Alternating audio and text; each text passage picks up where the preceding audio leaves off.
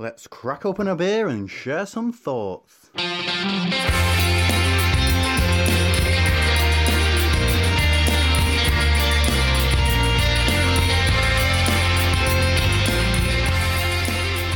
Welcome to Opinions, and we're by the seaside. We are, but it's not very seaside weather, is it, Steve? It's not. Oh, it's absolutely belting it down outside, isn't it? It's a pretty dreary, dark, wet Monday night. Yep, but we're in a lovely, warm, cosy tap room here at Leigh-on-Sea Brewery. And we're not alone. We're joined by Ian. Welcome to Opinions, Ian. Thank you very much, and thanks for coming here. Now, you're co-owner or sole owner of Leigh-on-Sea? I'm one of the co-founders, I'd say, because there's actually about half a dozen people involved in the sort of shareholding. But Mark Springham and I, together with my wife Gabby, actually, we the three of us set it up, and we've got the controlling interest share-wise, yeah. And I'm sure we'll come on to all of the history about the brewery, but we've got a beer in glass. We have. You very kindly poured us a beer already, so would you like to let us know what we've got, Ian? Yeah, this is the one, actually. We're just doing some work for our shareholders on our sort of split of beer production, and this Legra Pale is the one that is outselling everything from our point of view. So it is a very hoppy, single-hopped American-style pale ale, works equally well keg, cask and bottle, and that's why it's our number one seller. It's also the one that's won us the most awards with SIBA, etc. So the keg you're drinking is a national silver winner at the SIBA keg competition. Fantastic. And this is a beer that we've waxed lyrical about quite a bit, isn't it? Because this is the Citra hop. This is the single hop, isn't it? Now I've had this on cask, tap, from the bottle, and I've had it on Gravity as well at Chapel Beer Festival, and it was easily the best conditioned beer of the day that day. Mm-hmm. I think I mentioned it on the show. Yeah, you did. Yeah. Should we let's tuck in. Cheers. Fruity and bitter. It's light as well, and it has got a lovely bitter kick at the end of it. It's slightly drying as well, but I like that. Yeah, it's all that very expensive Citra. It doesn't make as much money as it should because it is a very expensive beer to make. But there you go. If you want to make something good, you've got to invest in it. Was it a conscious decision to use Citra in it? Did you try it with other single hops? It's the first beer we brewed. When we set up, Mark and I, we came new to brewing. After a lot of drinking, but no brewing. And after having done a brew school course and had a day with a brewer, it was Tom Newman, who was at that time with Lions Brewery. He told us about brewing, and we used him as a recipe consultant for our first recipes. And he put that much Citra in the recipe, and then we saw the price, and he said, just go with it. And so it has helped to establish us, so we don't regret that. I was going to ask that. So I suppose if you're looking at it from a business point of view as you are right now, perhaps it's not making you as much, but it's your flagship beer? Absolutely. Gets our name out there. And you look at the breakdown in terms of the other beers we sell. Well, one of the things we have done, though, is to brew another golden beer alongside it at the same strength, just to give to get that. I know we're going to talk about premiumisation of cask, but actually later on.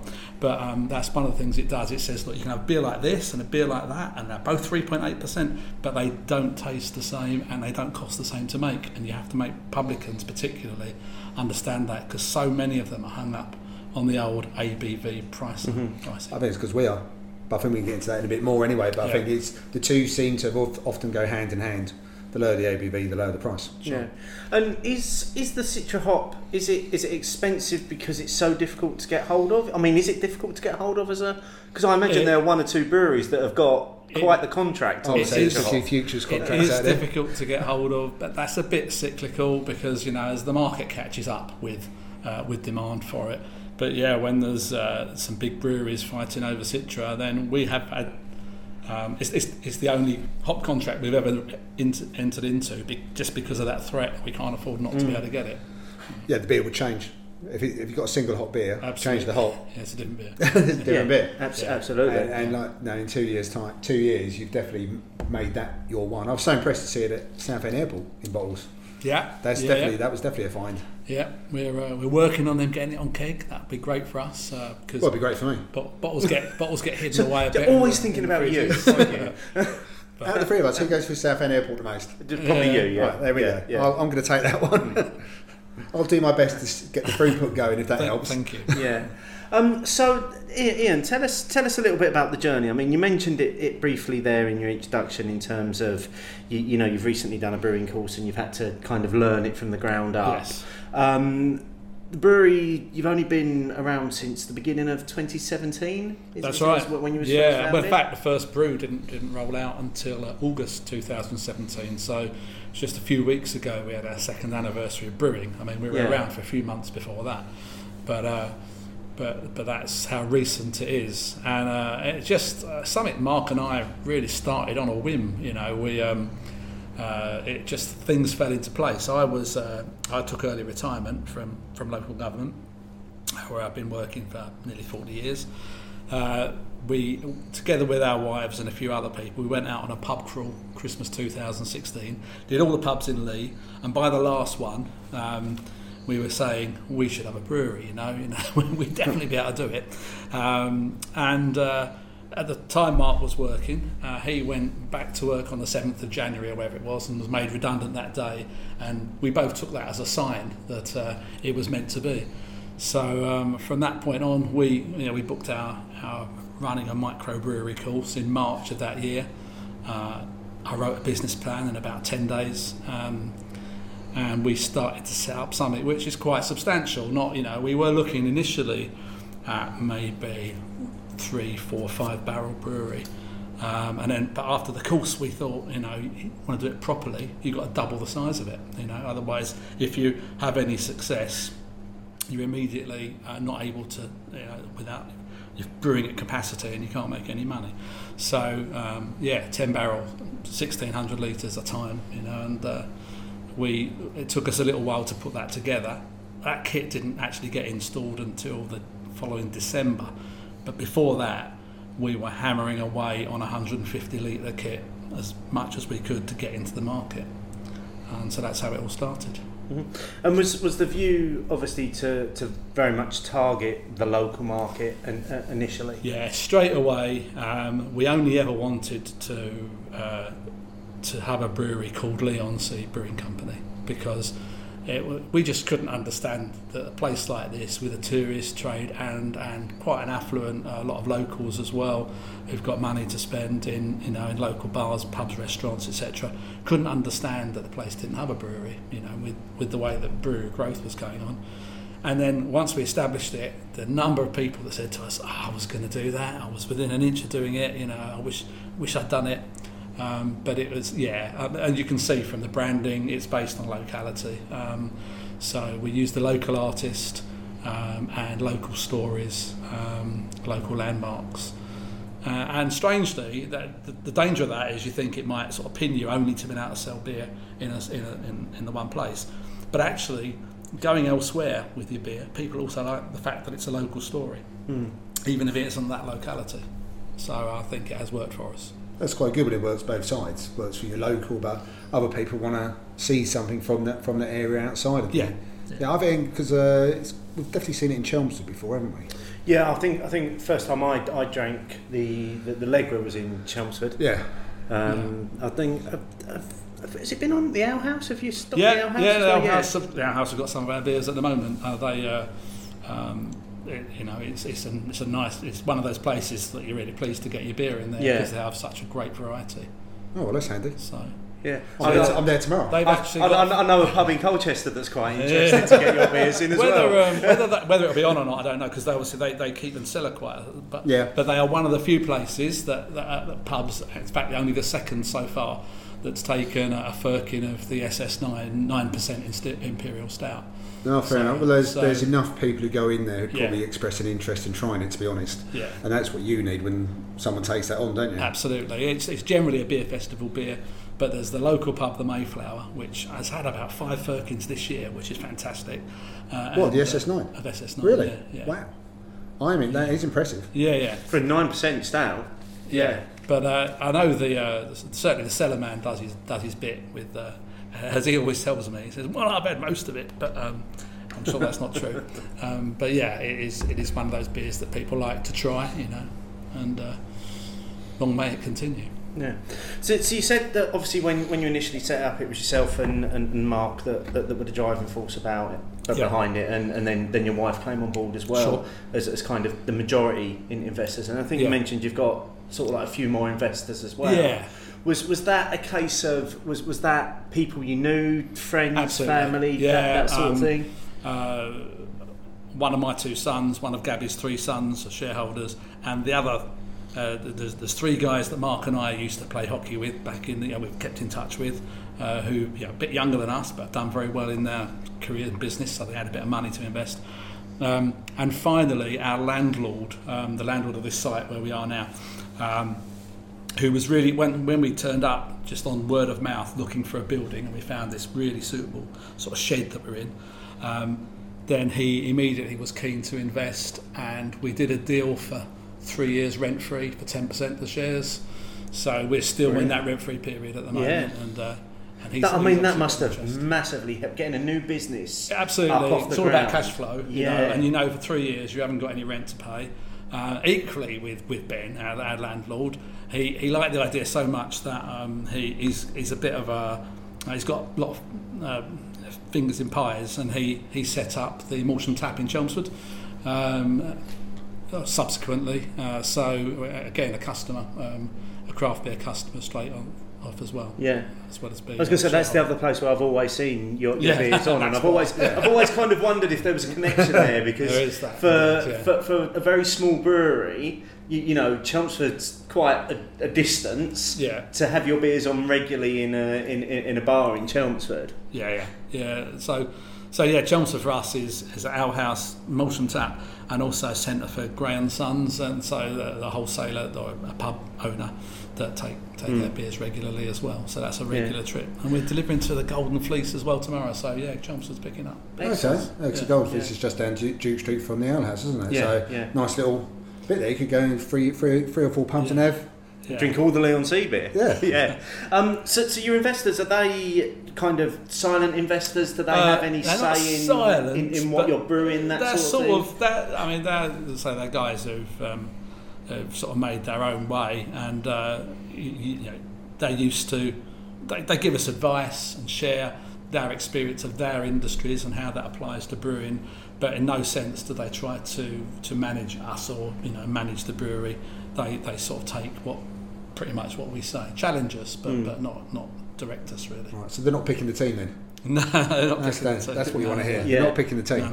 No. But if they have things that they want us to do, then we try to follow suit. Because they're punters as well. That's right. And for example, they're keen for us to get into canning, and it's something we've sort of failed to find the time to do so far. But we're looking at it very seriously. I think it's probably fair to say that your branding does very much lend itself to can artwork. I can picture some of those labels, especially doing the wrap around the can. Yeah, no, it makes sense. Because the art is very nice. It's just the mechanics of it, really. It's a small brewery, 2 years. You've done a lot already. Yeah, it's just trying to keep up with it, isn't it? Absolutely. Yeah. So let's just talk about some of the beer styles for a minute, because you've actually got quite a range that ticks a lot of different boxes. So you've got beers that you would probably say would tick the kind of more traditional market. Yeah. So you've got bitters, you've got golden ales, you've got beers that tick the craft market as well. So you've got obviously what we're drinking now, the Legra. Yeah. You've got some American inspired IPAs. Sitting here looking at a Bohemian Pilsner and a rhubarb saison as well, so you're pushing the boundaries there, and then you've got your bigger stuff, like say you've got the SS9, the Imperial Stout. You've recently done an espresso version of that as well, haven't you? Yeah. Where do you look, and how do you plan your brew schedule around what you're doing? Well, it does get difficult. The more every line you add is another layer of complication. Especially when, as we do, we pack everything into cask and keg and bottle. So all of a sudden you've got 10 beers, that's 30 lines, and that's difficult to keep pace with in terms of replenishing supplies. Because beer, you don't brew it today and it's ready tomorrow. It's about a month before it's ready to drink. So that is complicated, and it's driven by the fact that drinkers want something new all the time, particularly craft beer drinkers, experimental drinkers. So you have to keep developing. We never ever wanted to be brewers of 8 different sorts of brown beer. That was. But having said that, we are also getting on a bit. I'm 60 and Mark's not far behind me, and we are traditional drinkers as well as drinkers of modern beer. So we want a best bitter. We want to brew something for Christmas, like a strong Christmas winter warmer type beer. But equally, when we go out to drink, we're interested in a Goes or a Saison or a sour or something. Not necessarily to love it, but to the interest, the newness of it, and see what the different things that people are doing. So we do want that breadth. Now it's challenging in terms of finding the right place in the market, because sometimes people see your traditional beers and think, oh, they brew brown beer, we're not interested, or it can work the other way round as well. You can actually put off traditionalists who think, oh, you're into just craft and nothing else. But it may be that we'll get to a point where we have to sort of jump one way or the other. But at the moment, I'd rather keep it open, and just be interested and try and cover the range of beer styles rather than just a single area. Well, I mean, just to add a couple of ones I've tried from you. You did a Brut IPA during the summer for the 2-year tap takeover that I went to. Yep. There was a rhubarb saison as well, and a New England IPA. And they were all on the one evening. That's covering all of the bases. Especially the bases at the moment, which people are very interested in. Yeah. So what's enabled us to do that in some ways is, say we ordered this 10-barrel brew kit back in the spring of 2017, and naively thought that, well, by the summer we'll be up and cracking away on that. And then we were told, oh no, December, it takes 6 months, I've got a waiting list.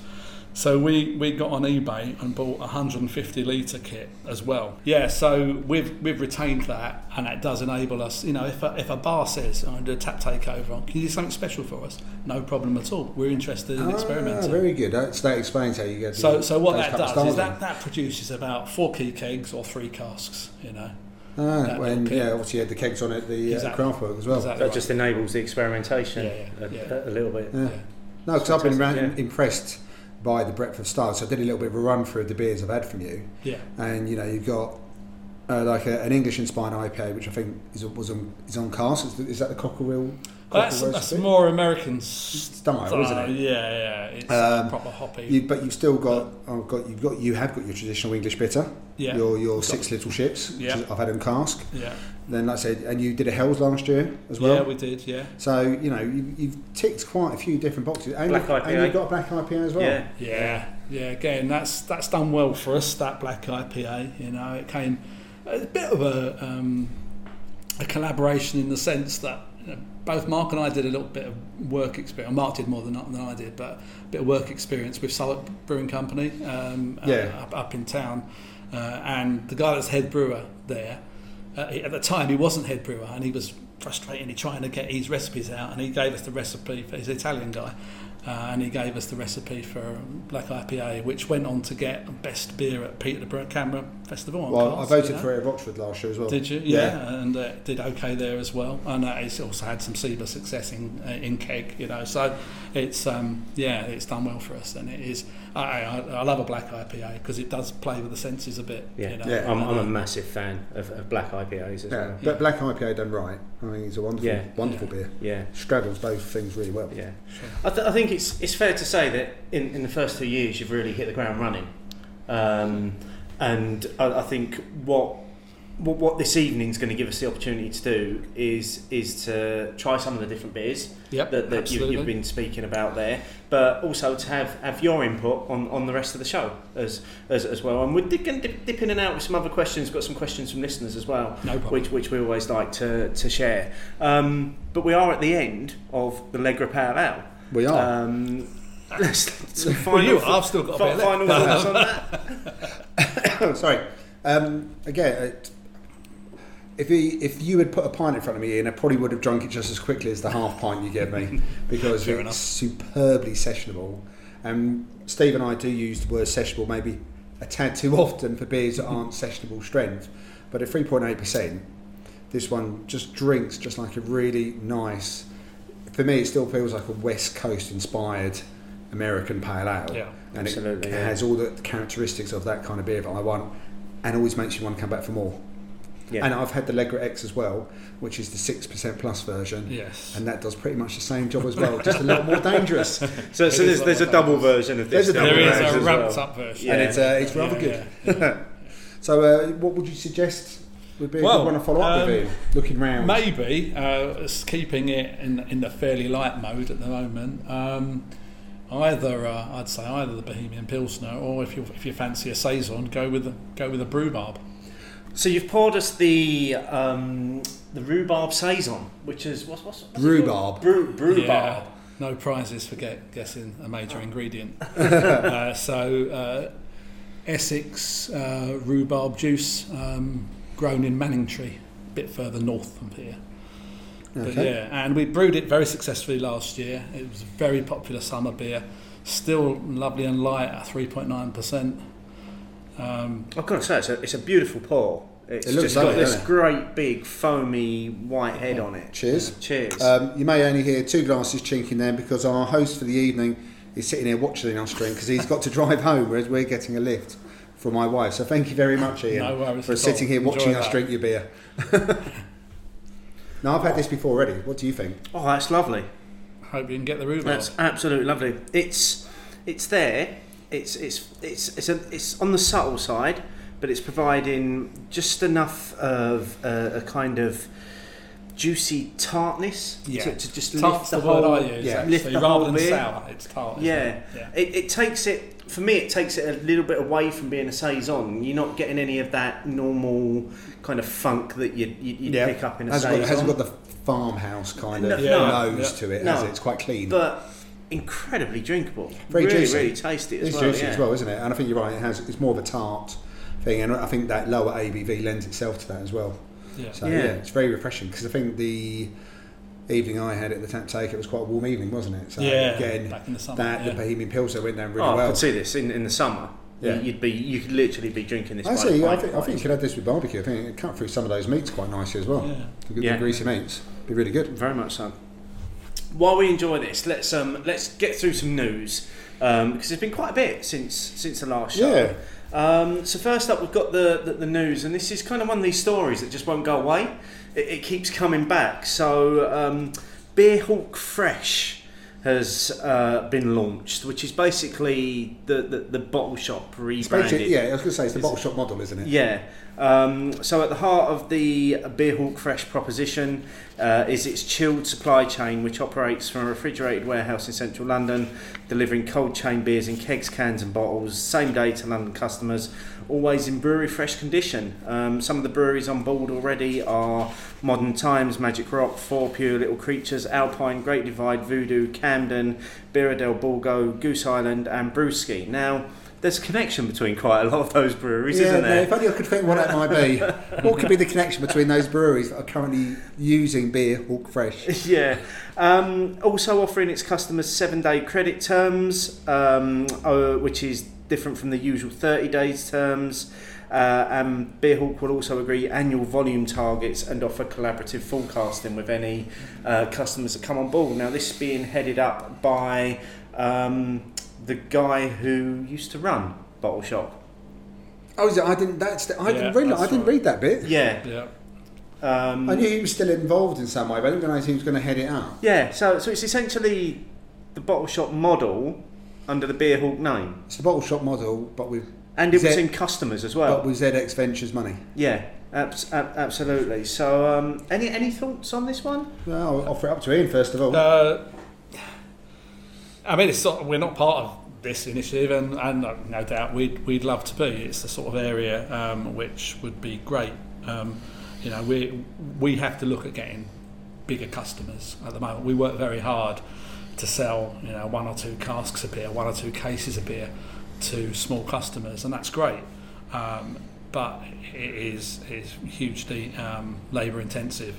So this sort of operation, I know the bit about the background of it, and there's some understandable scepticism from when you raise a business out of the ashes of a previous one, especially when the guy in the new one is the same as the guy who was in the old one.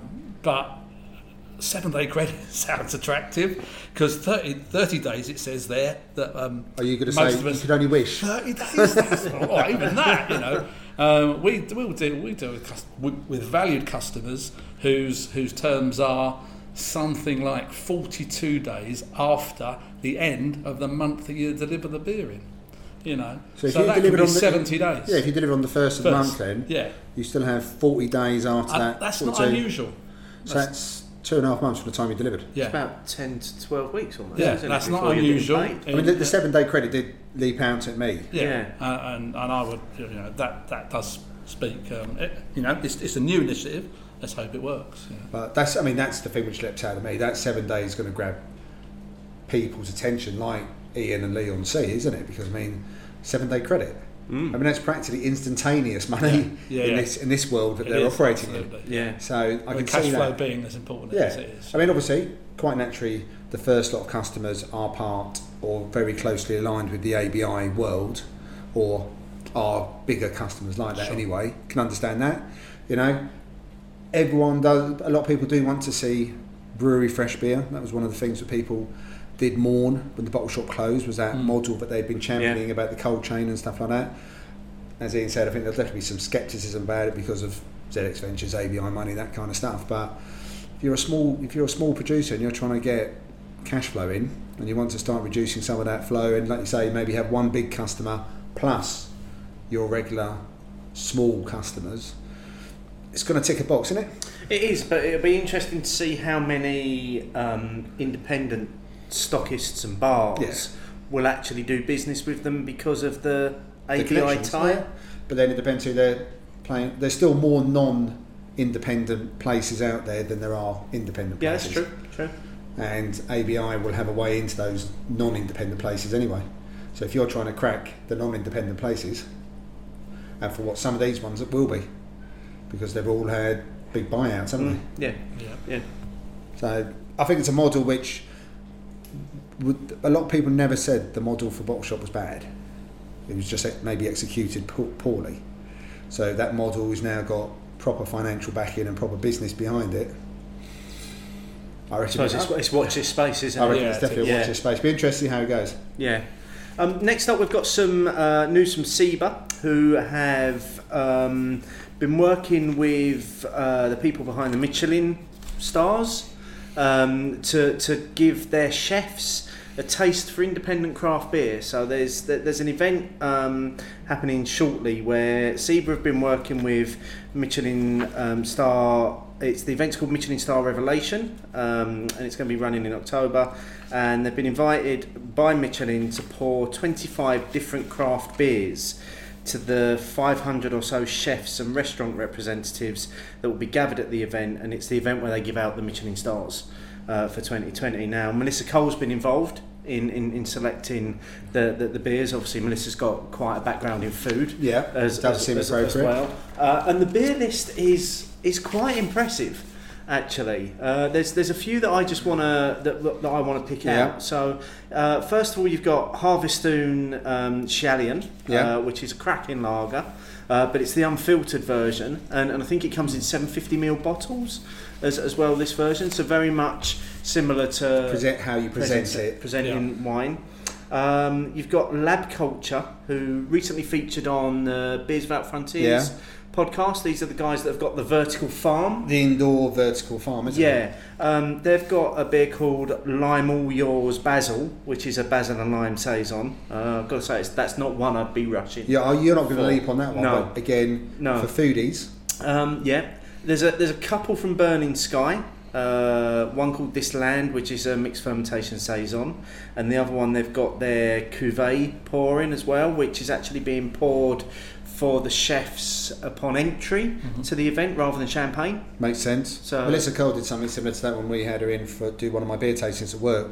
She had a lager as the reception drink, similar sort of principle. Wild Beer Ninkasi, again 750 wax seal, big bottle. Siren have got one in there. The Colonel have got their Bière de Saison Damson.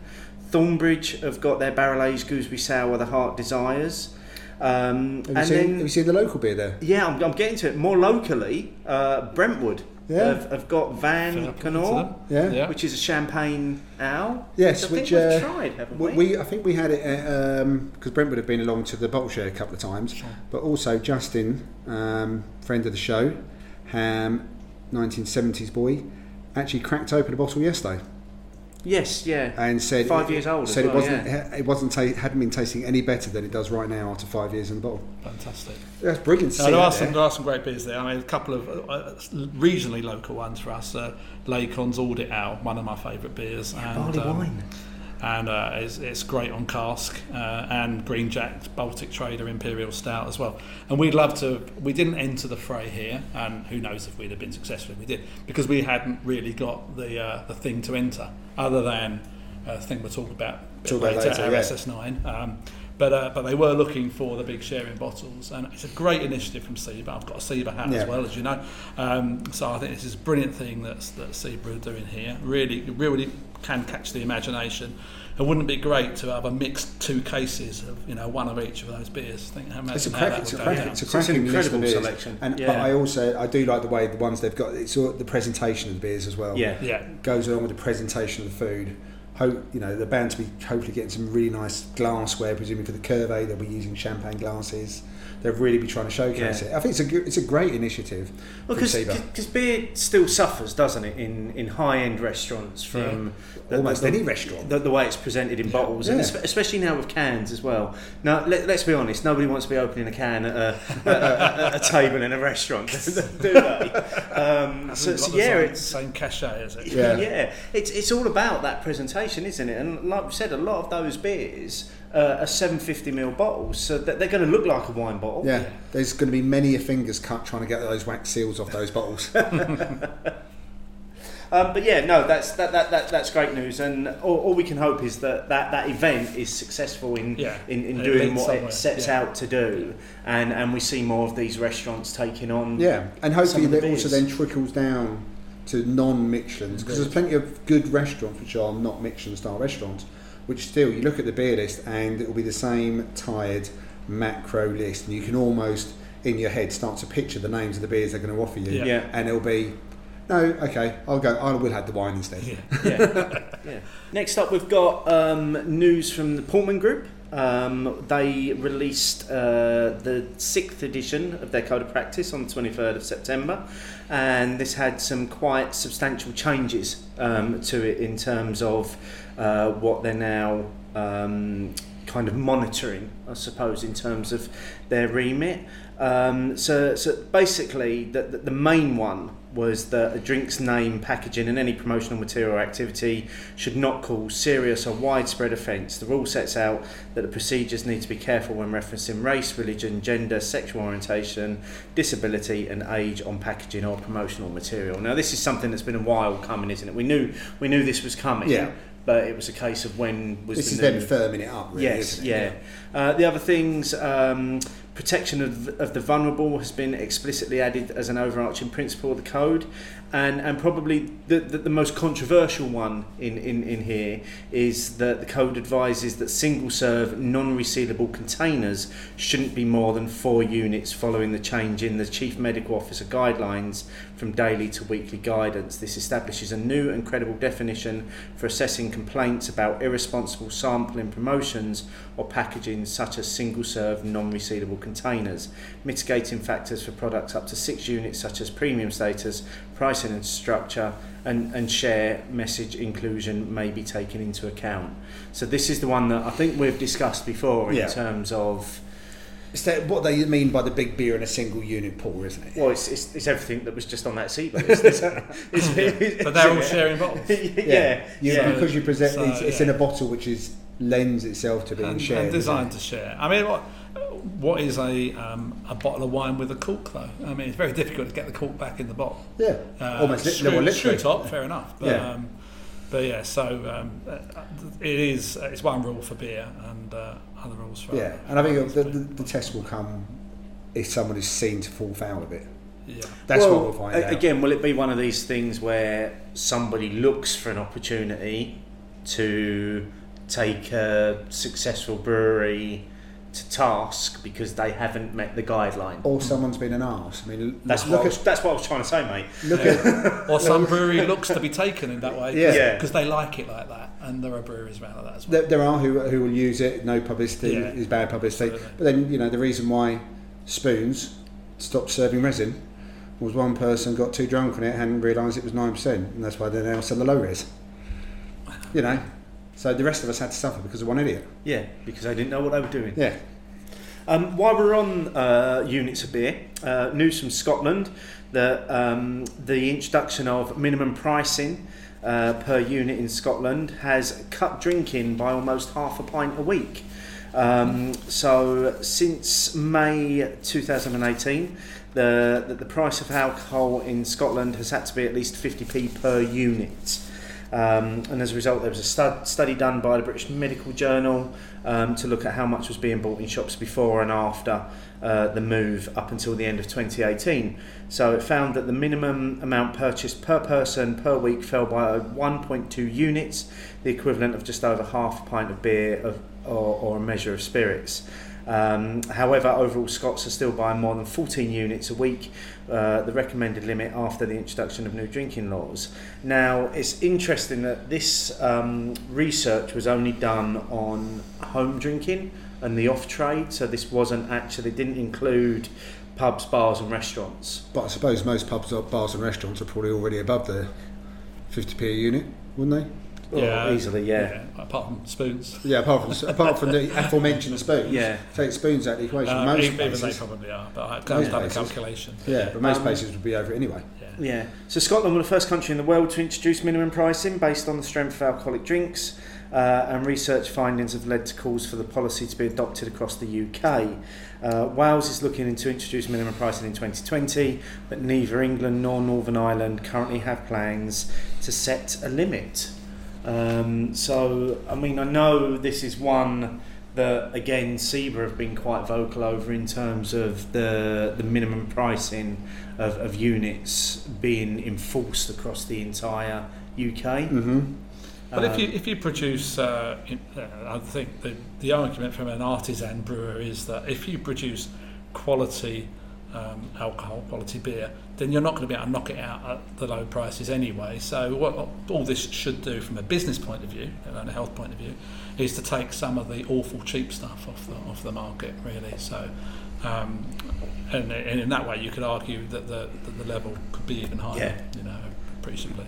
But so it doesn't have a particular impact for us. I wouldn't have a particular impact for us, other than it would take some of the 12 cans of Carlin for £7 or whatever, out of the equation. I always find it weird though that as part of the same essentially the same country still, we have different laws.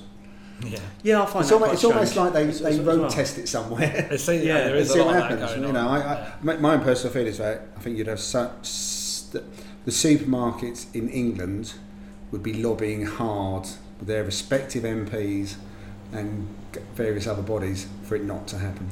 I'd agree on that, because this is where it's almost targeted at, isn't it? Because even traditional off licenses and then bottle shops will already be selling it above that price anyway. So it's really only at supermarkets, isn't it? Take away the odd special offer you might get somewhere. It's like you say, the slabs, the barbecue beers. Mm-hmm. When the football's on, you can buy 2 cases for £15. It's those offers, isn't it? Yeah. Supermarkets are going to say no, and there is always going to be an element of there are some people who can probably only afford that at that price as well. So got to always remember that. It's an interesting one. But it's just an odd one, but it's different in one other part of the UK. Before we come on to the final news story, let's get some final thoughts on this beer, because it's both chugging it. It's rapidly disappearing from our glasses. So this is the Rhubarb. The Rhubarb Saison. Rhubarb Saison. And again, although the beer itself may not suit the weather outside of our cosy little shed in here, shed is probably doing it a bit of disservice, by the way, but I know it's how you described it earlier, Ian. I don't know if I've got much more to add. I mean, it doesn't have any sort of particularly strong, lingering finish at the end, but it's nice and clean. It's got a nice little bit of a sharp sourness. It's nice and light. Whether I would say it was under 4%, I don't know, because it has got quite a nice fruit and tart element. I might picture it a bit higher than it is. But again, very refreshing. And what I do find about your beers, not just saying you're sitting, is there's certainly a drinkability about them.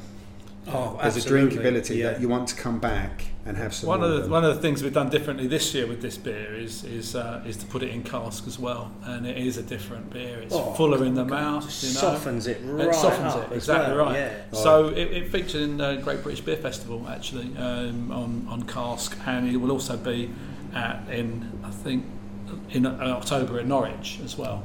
November in Rochford. I'm not sure. I can't remember what they've all done. Again, but yeah. What is this with you just worrying about you tonight? I don't know what's come out. I've gone all Steve. So I love the differences that keg and cask do. You know, that they present things something slightly different. Have two different beers, and this works really well in cask. I can picture that. I can absolutely picture that. I can picture that. Well in I think just while we're sipping this last bit, you've referenced Sebra a couple of times. Yeah. What's your involvement with Sebra? Fairly recently, I took the perhaps foolhardy decision to stand as a regional director for the Eastern region, which, given I'm only sort of 2 years into a brewing career, may seem trying to run before I can walk, but I took the view that you can have a valuable perspective for being new in some ways. Obviously there's a lot of people in SEBA that know an awful lot more than me because they've been doing it a lot longer. But I also coming to brewing really late. I haven't got a 40-year career in me in that, so I wanted to have a pitch at the highest level I could in terms of influence and sort of conversation and learning, really. And so I've only done one national meeting so far, and a couple of regional ones, but it's very interesting, and I was very gratified to actually stood for election and was elected, not just no one to compete with. So I'm pleased to see what SEBA can do for brewers. It's in some ways can be a misunderstood organisation. I think that some of the initiatives that they followed, I would say myself, haven't been the best judged. I think that I would say, if I'm being critical, they are conflicted a bit because they depend on income from their own sort of wholesale arm, and that can mean that they've got an interest in actually competing cheaply with other sort of beer wholesalers, and that doesn't necessarily do the best favour for the brewers. But I think that debate's really ongoing, so I'm confident that as SEBA modernises itself and is more active, that we can hopefully make some progress, and they can actually sell beer at premium levels rather than just to the big pub chains at the lowest amount. It feels like the direction they seem to be going in, certainly in 2019. It feels like someone pressed a big red reset button. Yeah. And some of those things you were talking about, they've sort of ditched some of the stuff they were getting involved in. Yeah. They seem to have a renewed focus on independence, smaller, come together, let's do this, let's go on this journey together. It definitely feels like there's been a step forward, not dissimilar to what Canberra have been trying to do, and I think they've all seen a maybe new way of doing things and some new blood. And new blood doesn't have to be young or old. New blood's, like say, someone coming in from a completely different background can have a new perspective, and if you get a few more of these people joining as well at different levels, it will change direction. Yeah, there are some brewers that I really respect who criticise SEBA and aren't members of SEBA, and I understand why. But for me, those people have got they've got really good and useful perspective, and it'd be great to have them inside making those arguments rather than making them from the outside. And that's what we've decided to do, to try and do.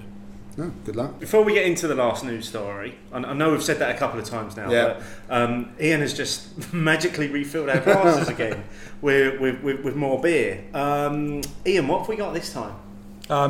You have this year's Leon C Lager, which is we call Bohemian Pilsner. So I'm not particularly a lager drinker actually, but I like this. But the thing about lager for us is it takes a long time to make. So we churn a beer out in 7 to 10 days, and this one took 40, I think, in the mixture of fermenting vessel and conditioning tank. It's brewed as a collaboration with Stubborn Mule Brewery from Altrincham. Seems like a long way away. It does. But Ed from Stubborn Mule was, although new to brewing himself at the time, was one of the lecturers on our brew school brewing microbrewery course. And he was inspirational in showing how you could open your own brewery, even when lots of things went wrong, you know. And he'd had a very difficult introduction into brewing. He's quite young. He's not. I don't think he's 40 yet, but had worked in. I hope I got this right. I think he worked for the Bank of New York, and so he had a completely different career. But really wanted to be a brewer, and established, you know, himself up in Altrincham there. So we invited him down, and he came down here, and Mark and he worked on the recipe. So it's a dry hop lager, dry hop with SARS, and hopefully you'll find it nice and refreshing. Well, let's find out. Cheers. Now, what I like about that pills, because I'm not a fan of the breadiness of some pills sometimes. That overt breadiness, maltiness on the nose, and then that runs through the taste. This hasn't got any of that. No. Nice and dry, clean and crisp. Hints of the dry hopping coming through as well with the fruity notes. Mm-hmm. And again, a bit like the saison, sort of doesn't cut off quite as sharply at the end. There's still that dryness running through, but just enough to go, you should probably sip some more. I'm getting quite a grassy, kind of straw-like finish on the end that's kind of lending itself to that. It then goes into that dryness, and then there's this lovely underlying bitterness that just sits there at the end as well. And again, that is literally saying, have a little bit more. Drink drinkability again. Yeah. Come back in. You were saying while you were pouring it for us, Ian, off air, but this is the only of all the keg beers that you do, of which you've got quite a decent range these days. Yes. This is the only one that you force carbonate. Is that a conscious effort choice because it's a Pilsner? Yeah, it is really. It means, from our point of view, nail the carbonation exactly right, and without leaving it to the vagaries of what happens when you keg condition. And also, the beauty of it, I find, is that it's been so long in the making. At least you can sell it and drink it on the day that it comes out, without having to wait for the conditioning keg. So yeah, it's our one non-camera definition real ale beer, our lager. Well, it therefore is the perfect drink to finish off the news with, because we're talking about the cask report. Which was released in the last week or so. #irony. So listeners will be aware every year that the cask report is released, and basically what it does is it gives an overview of the state of cask beer in the UK, but basically, doesn't it? And makes some recommendations. So this is the one that Pete Brown has presented in the past, isn't it? It's been I think Pete's always involved in it somehow.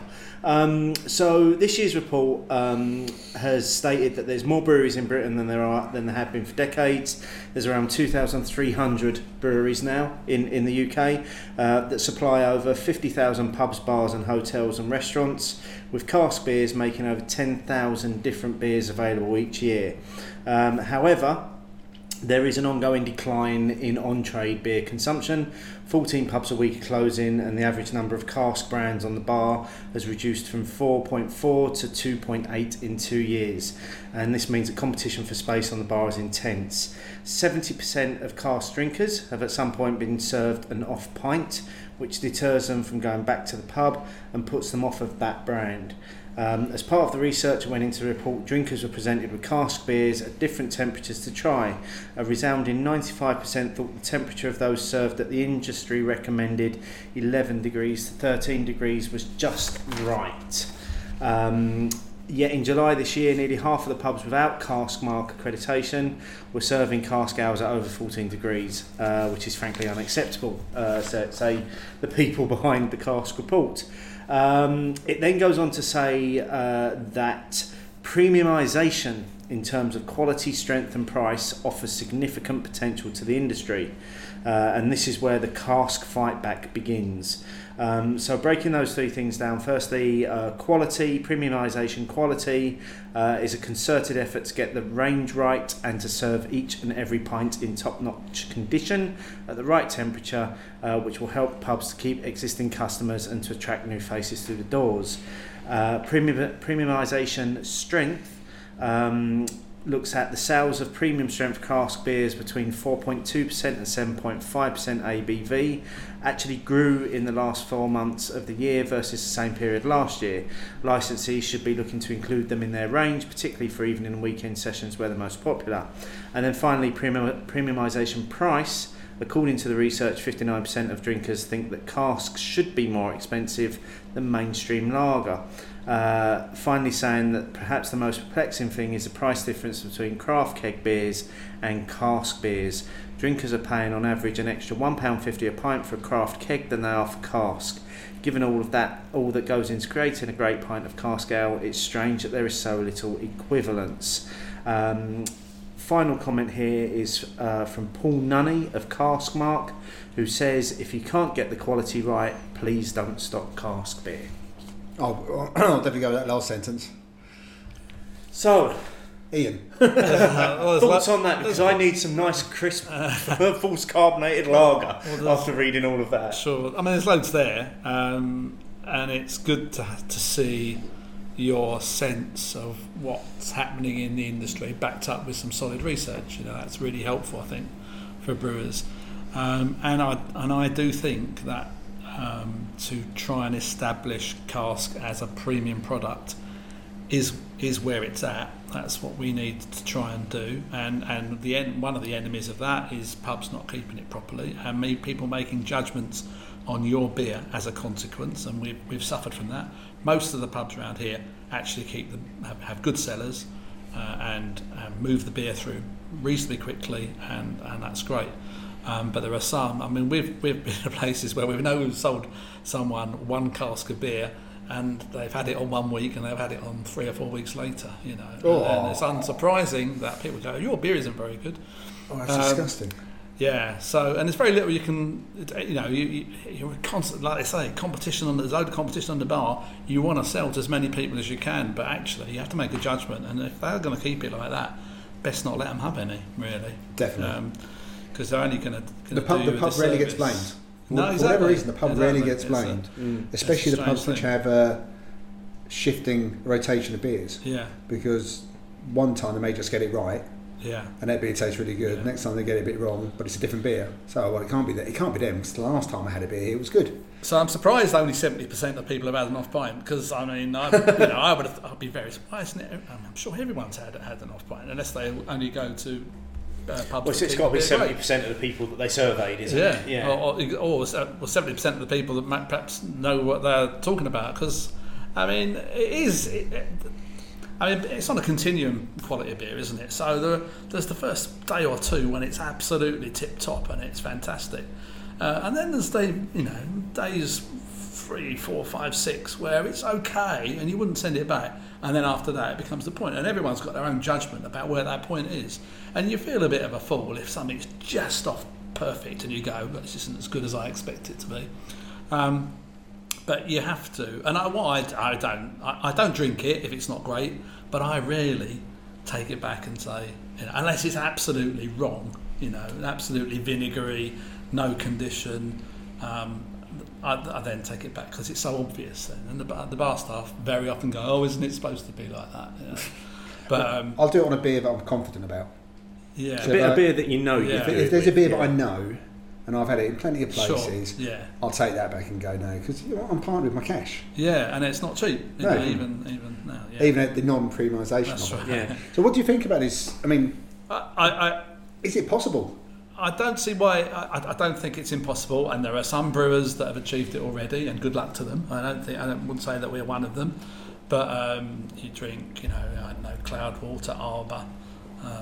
Cloudwater was all which came into my head. Yeah. I mean, who enough people know that that's a premium product that they will go, oh yeah, and they don't necessarily, because in quotation marks, craft beer drinkers a drinking cask, and they don't bat an eyelid at it being a £5 a pint. Why would you bat an eyelid at it being a £5 a pint if you don't bat an eyelid at Peroni being £5 a pint? And people don't.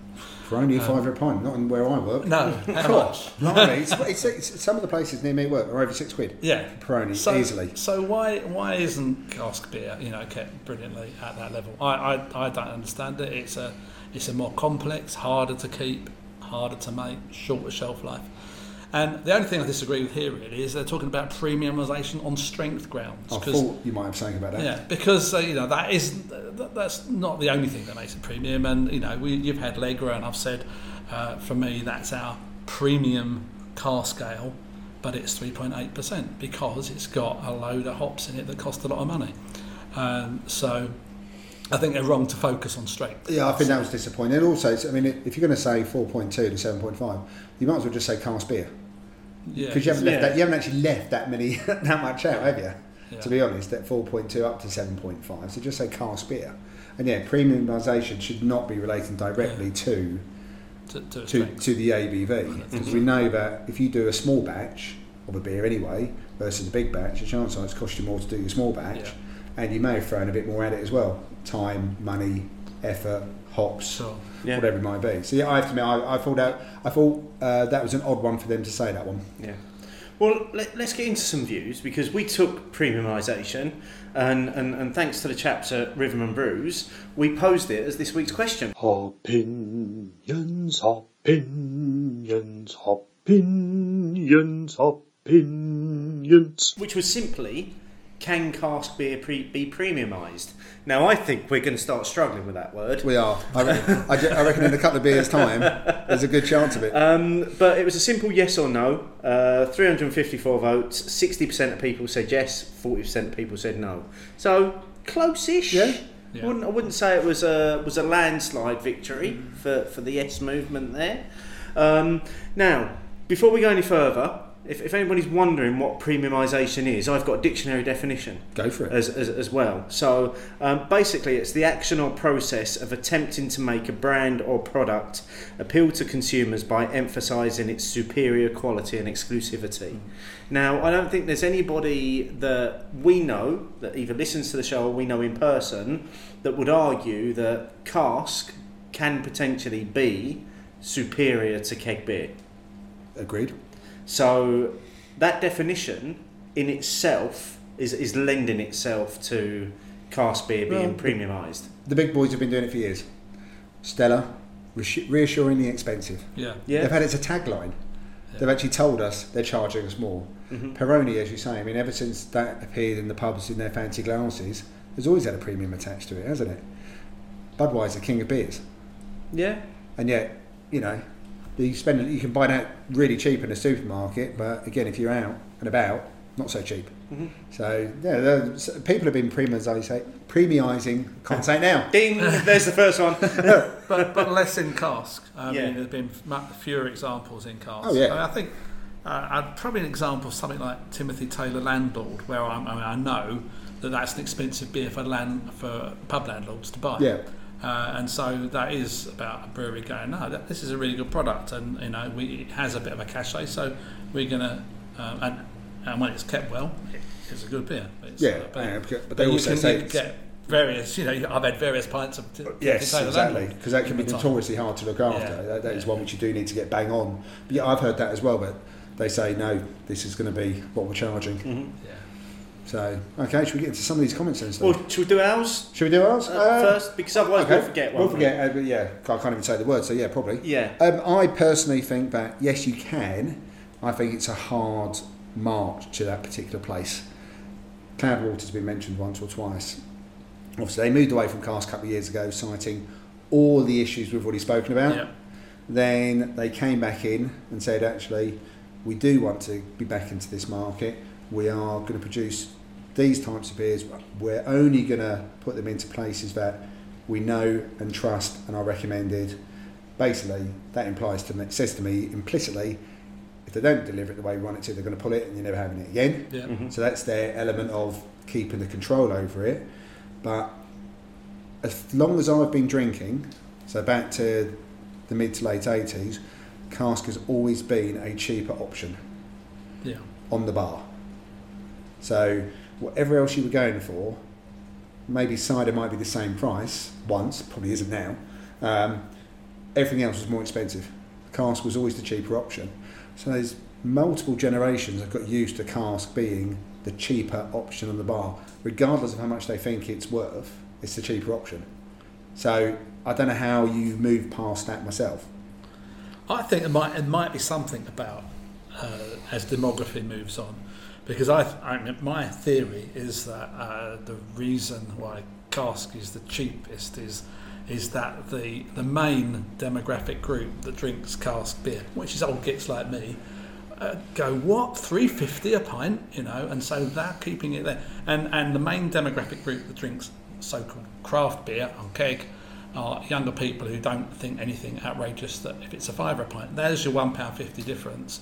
And if those craft drinkers are going to age and like cask beer, I don't think they'll bet an eyelid at the prices moving closer together. And obviously the old kids will not be there drinking forever. No, that's true, but I think the only thing about that is that, again, it wouldn't take long for each generation to get used to it being the cheaper option.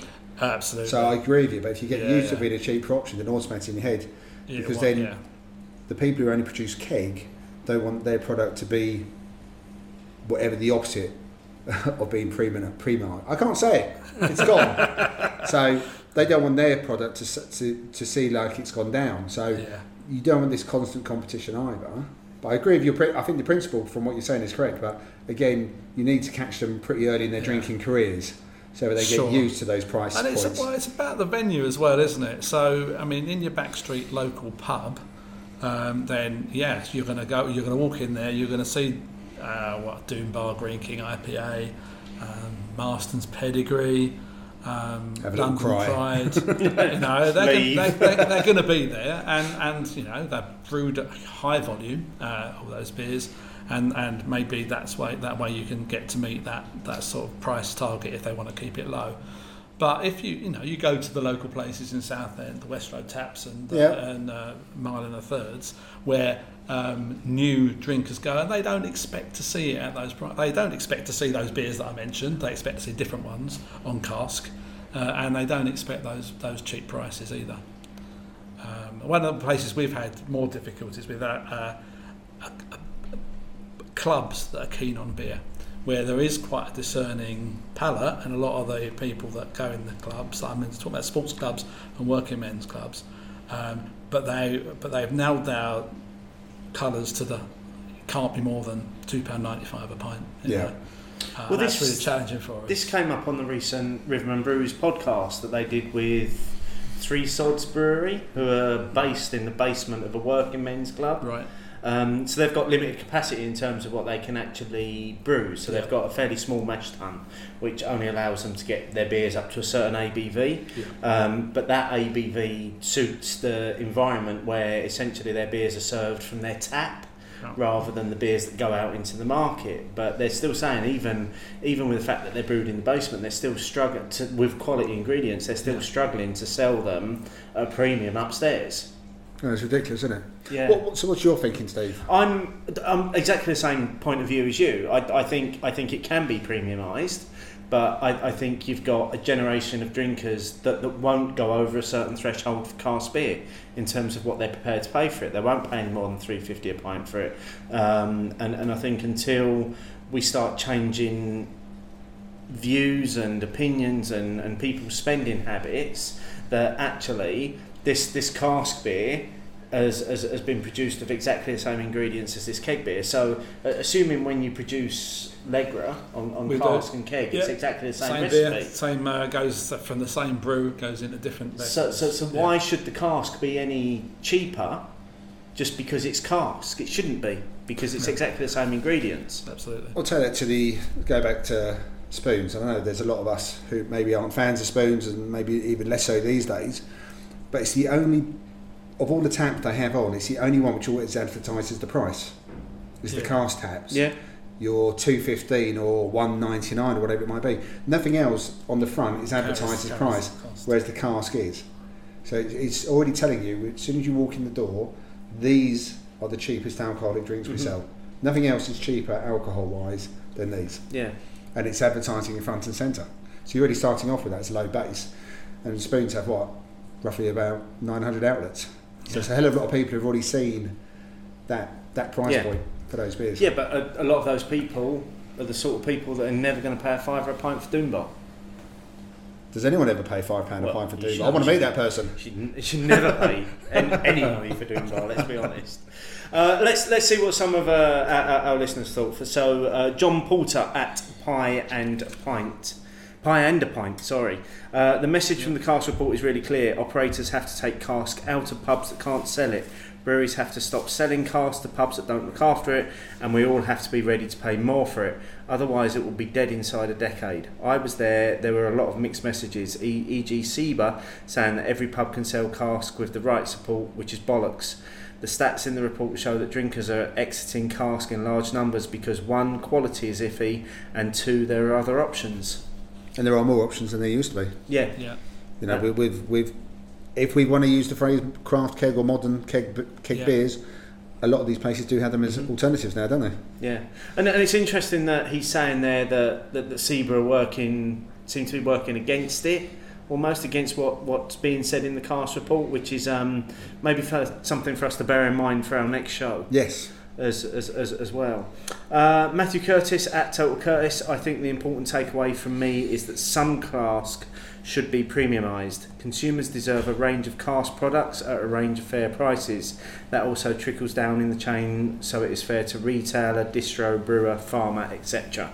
So Matt there saying that maybe it's not something across the board, but like we've already cited a couple of times, Cloudwater as the example, saying we're going to do this, but you're going to pay for it. You're going to pay. You're going to pay the price that this is worth. It's just whether people understand the difference. Like you saying about Doombar's done in quantity, Pedigree's done in quantity, Green King IPA's done in quantity. So therefore, they can. We all know economies of scale lends itself to them being able to sell it to the retailers at a reduced price. Therefore, they can still make a margin but not charge as much. So if you say to the average punter, you have 3 of those on it. Let's just say £3 a pint for an easy bit of numbers, but Cloudwater is £5 a pint. I know exactly what I'd do. I'd spend the £2 more. Yeah. But it depends how many other people in that particular place will do the same. I'm just going to play devil's advocate there for a minute with you, because you mentioned obviously the 3 big brands that probably most people see regularly. Ghost Ship's produced in big quantity. Yep. Would you ever think twice about ordering Ghost Ship at a bar, and is there an upper limit that you would ever pay for Ghost Ship? Right, I barely think once when I see Ghost Ship. I just order it and then I find out the price. I don't. No one ever wants to feel ripped off, but if I would, also it depends on the type of place I am. But if Adams took that decision whereby they said that, as far as they were concerned, they'd never really been making the right amount of money off it for a quality product, I'd still pay for that. I mean, and to be honest, some of the Adams beers are sold in some of the Fuller's pubs near me at work. I'm not paying much less than a £5 anyway. So again, I'm used to paying a £5 in London. Yeah. Is there any reason why I shouldn't pay it elsewhere? Yeah. So I'm prepared to pay. It is trying to make it, within. You can compare like one manufacturer, Green King, and another manufacturer, Cloudwater. But for us, we face it as a single manufacturer of 2 different products that cost different amounts to make. So that's why, as I said, we've deliberately made a golden ale the same strength as Legra. And I can tell you that Kurzel Gold is 35p per litre cheaper to produce than Legra. So Legra is our premium. This is 3.8%. Kurzel Gold's 3.9%. And if you just want half a dozen pints at a low price because you want to quench your thirst, Kurzel Gold's great beer. If you want to taste some proper hops, then those hops cost money, and that's so we've got those 2 golden beers on our price list for publicans, and they go, that one costs that one costs that, and we say and that's why, because that's and you have to explain that. That's premiumisation, and people know the reason why. Not just. That's a fantastic example. It's an excellent example. Of what it is, yeah. It's an excellent example. From Alexander at Teal Brewer. Not sure you could with old brands, but new brands could. Though once again, they need to be kept properly every time for it to maintain their image. That was definitely a common theme throughout a lot of the comments as well. It is that the vagaries of how a cask beer can be delivered to the person who's actually paying for it. From Tom Tapped at Tom_Tapped, and also a similar comment from Jim Gilbeer at Jim Gilbeer. It's too late now. Can't have years of it being the cheapest pint in the spoons, regardless of quality, to suddenly ask you for 4 to 5 quid for it. Would only serve to alienate a large section of the loyal, ordinary drinker fan base. Which is sort of what I was sort of... Is that the case though? I mean... I don't agree with that. Again... Because they're looking at all cask being premium, and that isn't what this is about, you know. So I don't think that's what it's about. Because, the example I just used, it's about having, a standard bitter. Well, it's cheap for us to make, much cheaper than hoppy beer. So it's about horses for courses, really. I don't think it's too late at all, That's defeatist talk. I think I'm always going to expect to pay less for beer in spoons than I am if I go into any other pub. Punk, as you mentioned the other week. Yeah. Punk in Brewdog, 6 quid. Punk in little spoons, just over 3 quid. Yeah. I don't understand. I still don't understand. That's a massive difference. I don't understand the business model there. No, that's a massive difference. I don't. From Stephen O'Kane at Socrates9. I don't understand why it isn't considered premium. From what I understand, it takes more work and effort to get it right over keg, but it's nearly always cheaper on the bar. Yeah. And then from somebody who knows maybe a little bit about cask beer. Just a touch. Yeah. From John Keeling at Fuller's John.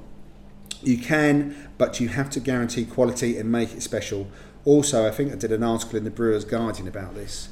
And John did go on, so if anyone wants to look up under the poll, John did have a few more comments after there was a bit of back and forth with some other people expanding on what he'd spoken about. But again, a lot of it was going back to how it's delivered to the consumer. Yep. Mm-hmm. And I think that's, that's where cask falls down so often. Is that you can still go to somewhere and go, right, I'm going to have that. I know we keep using Cloudwater, but it's a very good example. I'm going to have that pint of Cloudwater. I'm prepared to pay that £5, and it's shocking. Yeah. Now let's put it down to unlikely to be Cloudwater. So, therefore, somewhere along after it's left them to the time I've got it, someone somewhere hasn't done the right thing, but I've still handed over money and I've got an undrinkable pint. And yes, it can happen. We've had bad lagers if the lines aren't pulled through correctly. But with cask, there's more chance of it happening if people don't look after it, don't keep the temperature right, don't maybe even have a little taste of it in the morning, that kind of stuff, and check to see if it's actually okay. Have a drink of it. Should I serve it? We've been in the Vic when they've done it at opening time. Yeah. They'll pull them all through and they'll taste them. Yeah. Yeah. Is it still good? Just here tonight, Ian. Because you've not been open since Saturday. Yeah, that's right. And every beer you're serving us, you're taking a draw into a jug first and throwing it away before you're serving us the beer, because you don't want us to have the stuff that's been sat in the line for the last 48 hours. Yeah, and that's quite right. I mean, before we go on, we have both finished the Bohemian Pilsner. Just incredible. Again, third beer in a row, and it's not just because you're sat here. Thank you. It's just so drinkable, full of flavour, full of body. It's got a lovely mouthfeel. Yeah, it's got a big body for a Pilsner, isn't it? Yeah. You know you're drinking something. The finish is just beautiful, though. That kind of... It's soft, isn't it? Yeah, soft, straw notes, grass, dry bitterness. It's all there for me. And again, it's one that on a summer's day, which feels like they're long gone for this year now. Definitely feels like it's gone today. That would have been absolutely perfect. So incredible Good job. We got 2 or 3 kegs left then, and a couple of them off to mile and a third in the okay, cool. Week, so local beer. Another new beer. We have got the Crowstone Black IPA now. That's it. Which we're very excited about. Very excited about this. I've only had it on cask before. Okay, should we have a taste and then Ian can tell us all about it? Cheers. Right, so Crowstone name-wise, it's the obelisk in the estuary at Chalkwall, marking the end of the Port of London jurisdiction back to the 1200s or something like that. So that's why it's called Crowstone. Oh, really? Can you see that from Chalkwell then? Yeah, on the beach, basically. Just I've probably about got past it's about 50 yards into the mud. Okay. At low tide, and there you can see the little obelisk in the I'll keep my eye open for in that. our branding. Yeah, do that. So we really want to do a black IPA, one of my favourite beer styles, and hopefully that you're drinking a bottle version of this now, because we don't happen to have it on keg or cask here at the moment. And hopefully you're getting a whack of hops from it, as well as some nice malt. Steve, as the Bipper comeback lead along with that from Andy Parker, what do you think? I absolutely love it. It's spot on in terms of the style. For me, it's hop forward. There's those piney notes that you kind of associate with the black IPA hops. There's a little bit of citrus, some light berries going on around there. Then there's a little bit of roastedness in the middle, and then it finishes bitter. Yeah. It doesn't finish roasted. The roasty doesn't hang. No, and for me, that's where a black IPA goes wrong. If the roastedness hangs around and is on the finish, then that's just a hoppy stout or a hoppy porter. If it starts to come up a bit too early as well. Yeah. I think you're right. I mean, the first thing I got was hops straight away, both aroma and on the flavour. Like I said, I had this before, so this was the one I referred to earlier, saying I had it on Gravity Pour at Rochford last year, and I'm getting a lot more from this bottle conditioned beer than I did on the Gravity Pour. No disrespect, it was still my beer of the day at Rochford last year, but again, the festival starts on a Thursday. I was on there on the Saturday, so it's maybe had a couple of days, maybe a bit of air in there, and stuff. I mean, this is lovely condition. It's got a nice 2-finger head on it as well. It's delicious. It is absolutely stunning. This is getting an upgrade from the Untapped score. Because you're moving in the right direction beer-wise as well, aren't you? Just getting into a bit of. We're building towards something here. We're building towards a crescendo on a Monday night recording. As people know, what could go wrong? Yeah. A few more comments then. So Pete Brown at Pete Brown Beer put it this way: premiumisation is a constant. It's happening all the time. It's a basic function of late stage capitalism. Either some cask figures out a way to premiumise, or cask becomes and remains a niche product. Yeah. And we know what Pete Brown has been a big advocate of. It's always been a massive... Good cask, but served right. Cause he's had plenty of times when he's either done a piece or had a rant about a place which is serving it awfully. Yeah. Simon Clark at Simon Carbon: no, because these days cellarmanship is a skill in decline, and therefore buying cask ale is a Russian roulette. You can't premiumise a product that is so hit and miss in quality these days. What do you reckon? I mean, I think it's actually it's quite a hard point to disagree with. Yeah. No, that is the threat, and so I mean we know, and it's tough if you're a small brewer particularly, but you need to try and keep hold of your product as it goes into someone else's cellar. So telling them, I mean, we write on it if it's not quite ready to drink yet. It's got a few days before it's going to reach its proper condition. We'll tell that on the label. Try and talk to them, and if you can, and it's hardship as it is, try and go into that pub, if it's local obviously, and drink your own beer, and have that hard conversation with them if it's been on too long. I mean, as your pubs are local, if you need someone to go around and test them, you're not the first person to give me a shout. Sophie at So Beer Blogger: I feel this would alienate and discourage a lot of cask ale drinkers. I agree that the quality is important, but price shouldn't be expensive. So it sits above macro beer.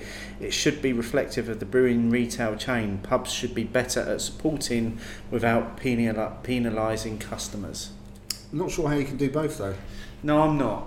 I get what Sophie's saying there. But it's a very difficult balance to strike. That'd be a very fine line to try and support and not penalise, to use her choice of words. Yeah. No, I mean, it has to be better, doesn't it? I mean, otherwise, there's no. If it is the same as Doombar and Greek King IPA, then it's not premium, and you can't charge more for it. Yeah. But if it is better than, well, if hops it's a subjective thing. If hops have been involved in the process. Well, like you said, it must be frustrating for you as a brewer, because you've done your job in terms of, I've made this product, I've made it to the best of my abilities, and I know it's a good product.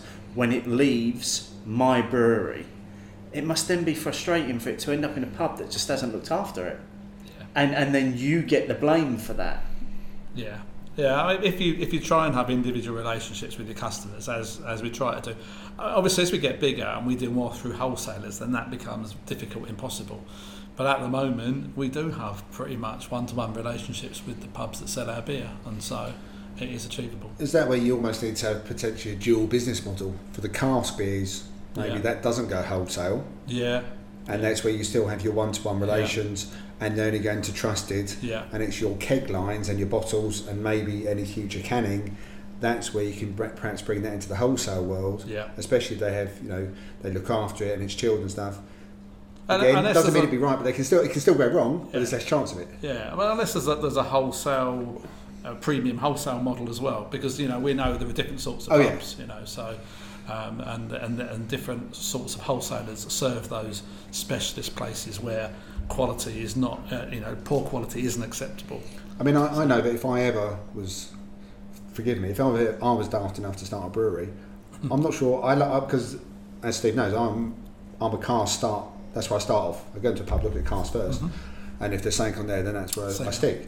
I don't know if I'd actually do cask though, because of all the reasons that have been cited here. Yeah. Because I'd still want to make... It's hard work, isn't it? It's hard work, and I still wanted to make a turn on it. Yeah. I'm still wanting to make some money on it. Yeah. But I also don't want people coming back to me and saying, your beer was a bit shit. Now, if they find a beer but they don't like the style, fine. But as long as it's been delivered in the style it was meant to be. But if I've got to trust other people, that element of control that you lose, which is why having the tap room must be so gratifying for you. Yeah, except that we can't sell cask here all year because we haven't yet afforded a proper decent cellar. So really, through the heat of the summer, we haven't been serving cask.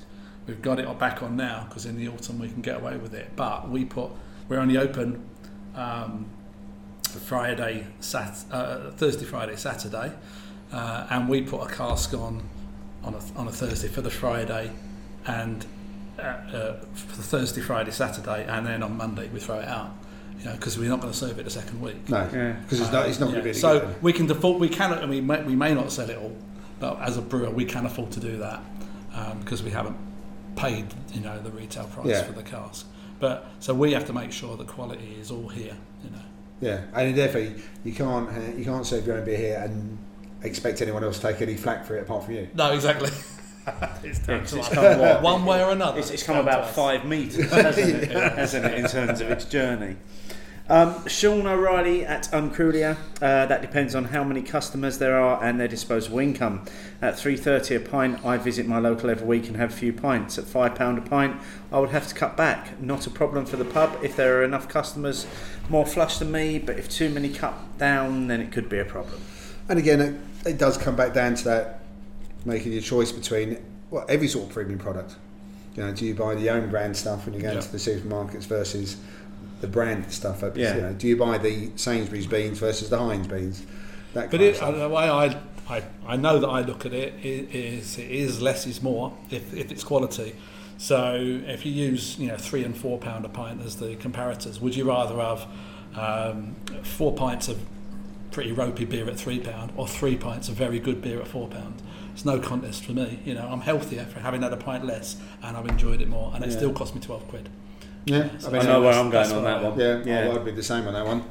A few more comments here. So from Phil Fuggled at Phil Fisson, or Philip Sisson. I think Philip Sisson. Philip Sisson. There can and should be a broader range of cars from what's available now, which is mostly great but limited by the expected price margin, to stuff that doesn't make sense at that price point. More hops, longer conditioning, it's too special to lose and needs to evolve. I definitely agree with that last bit. I mean, it is, again, we've said it before, we are still a pretty unique country for having this particular type of product, and we know that when brewers from around the world come over here, one of the first things they're looking for is a pint of Harvey's.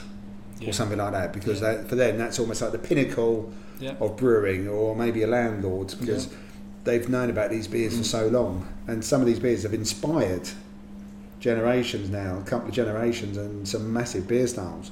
So it's too special to lose, but it can only be special if it remains a quality product. Those ones that are quality product. From James at James Moosh, it's tricky because you can't premiumise e.g. Burning Sky Bitter, without Molson Coors being able to do the same thing for Doombar and spend a lot more on marketing. I don't think the entire category is or should be premium, but there should be acceptance that some cask beer can be a bit dearer and it's worth it for the higher quality. Which I think sort of echoes what you've been saying. It's what we've been saying all evening, isn't it? Yeah. One of the brilliant marketing achievements of Doombar is that they've sort of persuaded a lot of people that it is a premium product. Yeah. And it's from Cornwall. Yeah. Well, that's one of the reasons that they've achieved it. Yeah, but, I mean, they persuaded them it's from Cornwall. Yeah. No, they're marketing-wise, they've done a brilliant job. Yeah. So our last couple, Joe Hill at Multiplex Rant, and there was a similar comment from James at Gammon Baron. Yes, on a small scale, and no on a broad scale. Cloudwater, who we've already mentioned, are a good recent and lonely example of a brewery who've done this on a small scale, but to be honest, mostly it's a no to this. It's too big a change. So he's a bit of accepting that he sort of agrees you should, but it's on a small scale. He's feeling that perhaps it's very hard to. Yeah. I wonder if in the next year, as a result of this report, we will see more breweries doing a Cloudwater, for want of a better phrase, in terms of saying, yes, we'll produce cask, but you're going to buy it from us at the value that it's worth. You're not taking it any cheaper than that, and you will sell it at a premium in relation to the keg. Yeah, because they don't want to become a loss leader either. There's no point in then Cloudwater selling it for £30 a cask more than usual, but then the place then undercutting it anyway as a loss leader. Yeah. That's no help, because you're not still bringing that premium to it, are you? But that's the funny thing about you saying Punk IPA being sold £3 in spoons and £6 by Brewdog. Seems to me they're diminishing their own brand if they're letting spoons at that price. Well, I don't think their brand is beyond saving these days. Let's be honest. That's a different conversation, but I would disagree with that. But I do struggle to buy Punk IPA in Brewdog now. Yeah. It's not for them anymore. I struggled the other week, and I had one because I felt as though I have to, but it hurt because I was paying double the amount from what I've paid for the last 6 months to a year for it. Even at the airport, it's cheaper than buying it at Brewdog. That's shocking. That I didn't know that, but that is absolutely shocking. That's ridiculous. Yeah. And sort of to close off this, from Toy House Brewery at Toy House Brew. I haven't read the report, however I hope poor cask beer is eliminated and therefore what's left is all premium. Good cask beer should be the norm, not the exception. And I think that's a wonderful sentiment to finish on. Absolutely. And as always, if you've got any views on what you've heard, use the hashtag opinions. You can go into the show notes, you can click on the link to the question itself, you can see everybody's responses to that, and if you still want to get involved, use that hashtag opinions and you may very well appear in this next part of the show. Let us know, write it down. Let us know, write it down. Let us know your thoughts and bitter and lingerness. Write it down. First up, we've got Sean O'Reilly at Uncrulia, who's going back a long way. He's still going back through old Beer O'Clock Show episodes. Yeah, so Ian, what this guy's been doing, a fan of the show, we've both met him, lovely bloke, does a bit of homebrewing. He's actually gone back to the start of the Beer O'Clock adventure. So Steve started in 2012. So he's been going through the back catalogue. Yeah. And what is he up to? Number 149. 149. in total, in terms of what I did with podcasts before Martin came on board and what I've done since, we're at about 300 episodes now. So this is a hell of a task that Sean has taken on. So Hop Topic from Beer O'Clock Show 149, that was the precursor to Opinions. Is it okay to release a beer that isn't right? Last summer I had a New England IPA from a local brewery that turned out to be a great lemon goes. Subsequent releases have been as intended. I actually preferred the one that went wrong. Just a question for you, Ian, if you brewed a beer here that you knew something had gone wrong with, would you still put it out, or would you take the hit and say we actually can't afford it depends that? What you mean by gone wrong, to be honest with you. So if it sounds like this was still a good beer, it sounds like someone stuck the wrong label on it in this instance. Could be as innocent as that, but which I can understand how that can happen in in a brewery if you don't label it on, as you're brewing. But we would never. It would be pointless to release a beer which we didn't think was of high quality. I mean, it's just self-damaging. So we absolutely would take the hit and throw it away. We haven't had to do that yet, I should say. But if we're experimenting and the beer turns out and it's of good quality and good taste, it might not have hit the style, absolutely nailed it. What we'd probably do is sell that, hope for some reasonable comments about it, even if they're saying, it doesn't really taste like whatever, black IPA, whatever, and then we tweak the recipe a bit. So we certainly, for the first two, 3 or 4 iterations of any one beer, we're always tweaking the hop and malt balance and stuff like that. But no, so yeah. Always sell it if it's a good beer, but it never ever do that if it's not. Mm-hmm. I'm going to read out the next comment because this isn't the only feedback we've had on this bit. So from Mark at Kel Fired. Beer O'Clock Show hold the wrong opinion. I'm just going to stop there. Really?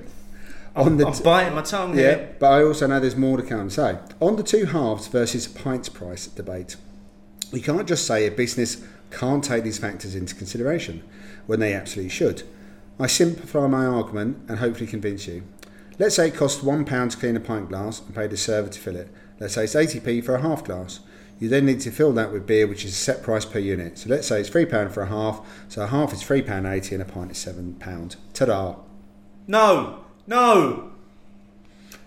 I'm going to refer you to Mr. Johnson's recent blog post, which link will be in the show notes. Yeah, but no, still, I'm still not having this because that you can't take into account what it costs to pay the server and to clean the glass and to have everything ready. That server is there because they are contracted to work from X time to Y time. That's their job to do that. Well, I'll put it another way. I'll quite happily serve myself if you let me. Yeah, so you and therefore you don't pay him anything. You can't factor that into it.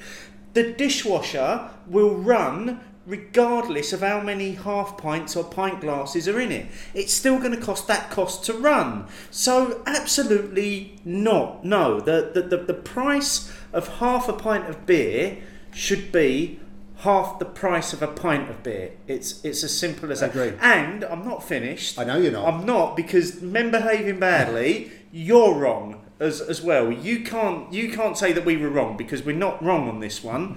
We're absolutely not wrong. Half a pint of beer should be half the price of a pint of beer.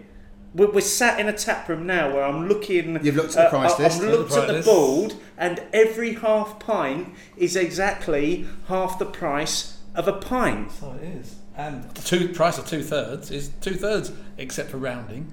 I can't do the maths on that. Yeah, we were both trying to do the maths on that one, but no, the half pint is definitely half the price of a pint. And although on the last show, I'm happy with the odd bit of rounding. Yeah. Don't get me wrong.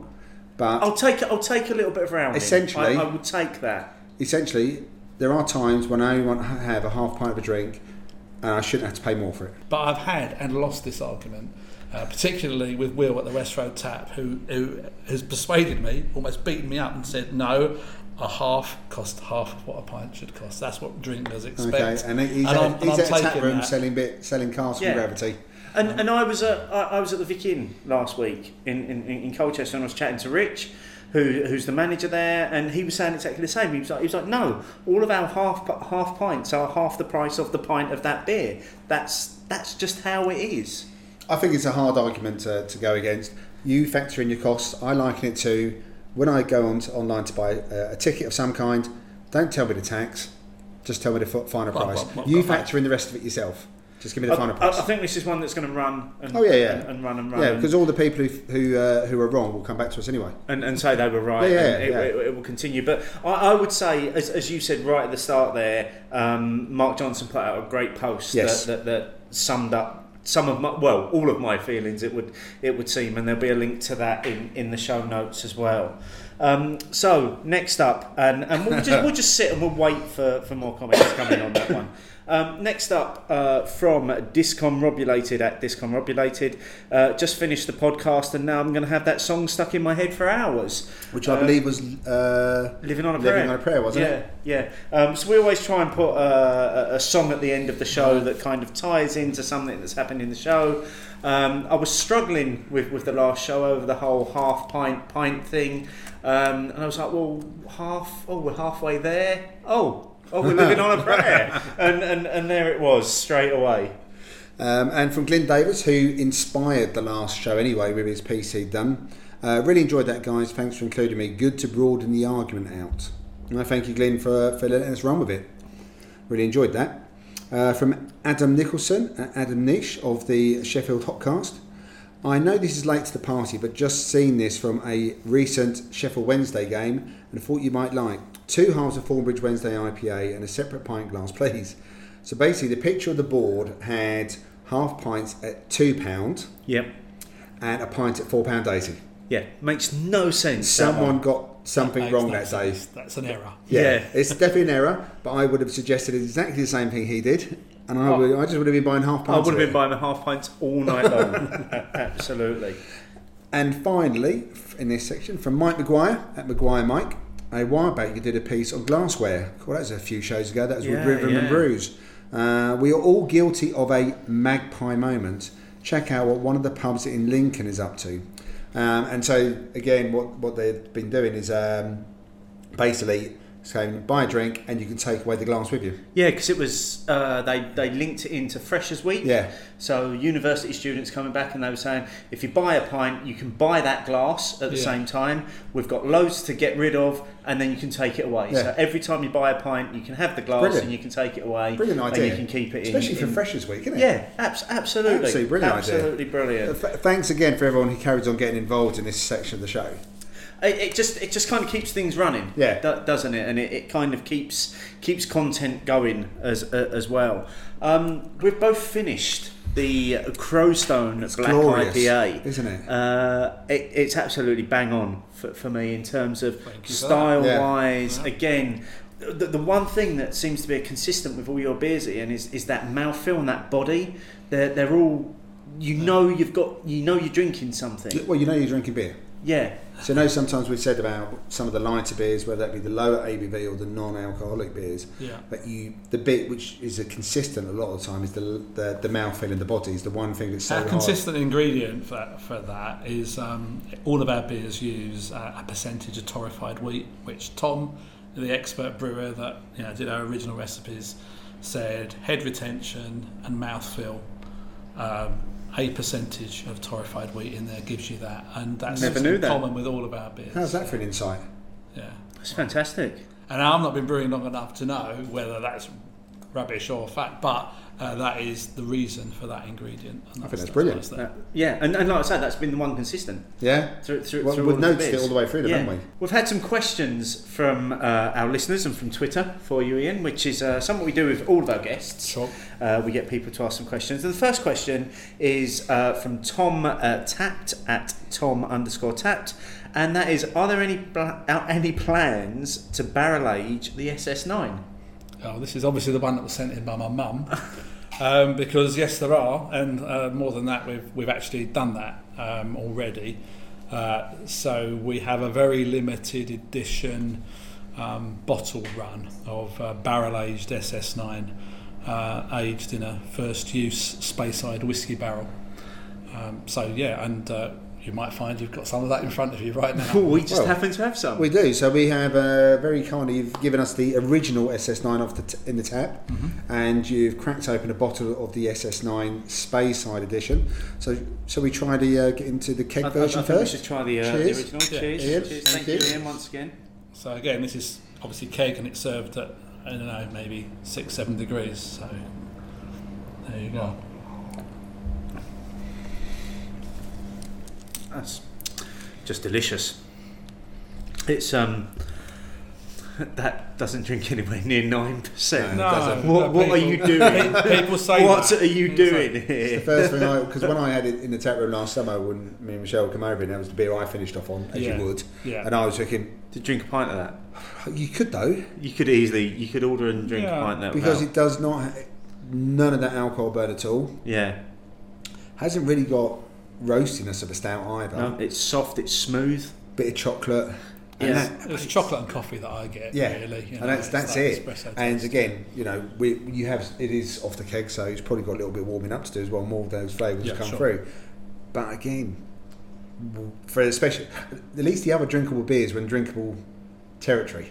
No, yeah, at 9%, at 9%, this is danger juice So right here. Sure. we should probably then try the Speyside edition. We should. And I So- should say this is the first Cheers. time I'm trying it as well. Cheers. Oh, that's brilliant. So that's quite scary. And, Oh, there's definitely a few peaty whiskey Yeah, I notes was going to there. say there's peatiness. You there. must be picking up the peat, Yeah, Steve, because Big that's not your favourite aroma. you're not keen on the peat. In whiskey terms, I'm not either. That's why I prefer a Jameson's with the anthracite.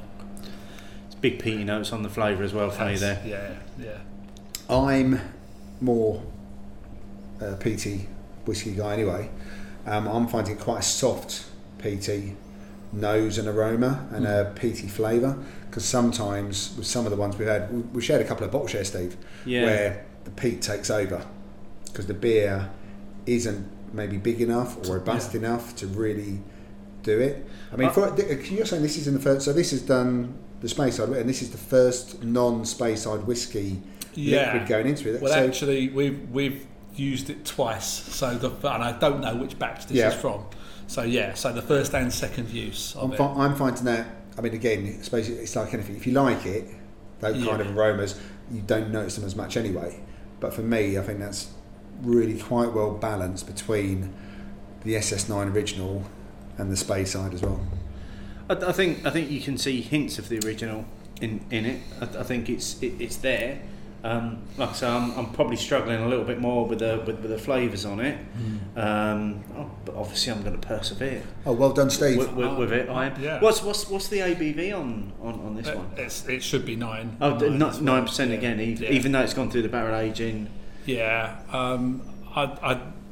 I reserve judgment on that. Really, Mark will actually probably try and determine the exact ABV, but it should be there or thereabouts. We think. I mean, it is very warming on the finish, and for the night that we're recording on tonight, it's not kind of inappropriate, is what it? we need. Yeah. Yeah. Now Tom did have a second question as well. Why we're sitting here gloating at the fact that we're drinking the barrel aged SS9 that he asked if there'd ever be, and that was if there was any brewery in the UK that you could collaborate with, who would it be, why, and what style of beer would you brew? So while you answer this, I'm just going to drink your beer. Yeah, Same here. I'm not sure I could come up with a single answer to that. There's two sorts of collaborations in my view. There's one where you sort of want to brew with the guys that you get on with and you really like, and sort of in a matey way. And then there's where you probably want to learn from it. And I'm probably more attached to doing the second of those. So it would be those breweries that are knocking out like really modern beers in cask form, and that's what I'm drinking a lot of now. So had some Northern Monk at the weekend, which was great. There's a brewery in Brighton, the beer keller in Brighton, beer house. The beer house in Brighton. I can't remember the name of the brewery, but they're just knocking out great for me. New England IPAs and West Coast IPAs, but in cask form, which I think shows them off to their best. So I'd want to learn from it, and I'd want to do something like that. So you've got Cloudwater, and I think I've had some really great Arbor beers that I'd be, like to learn from.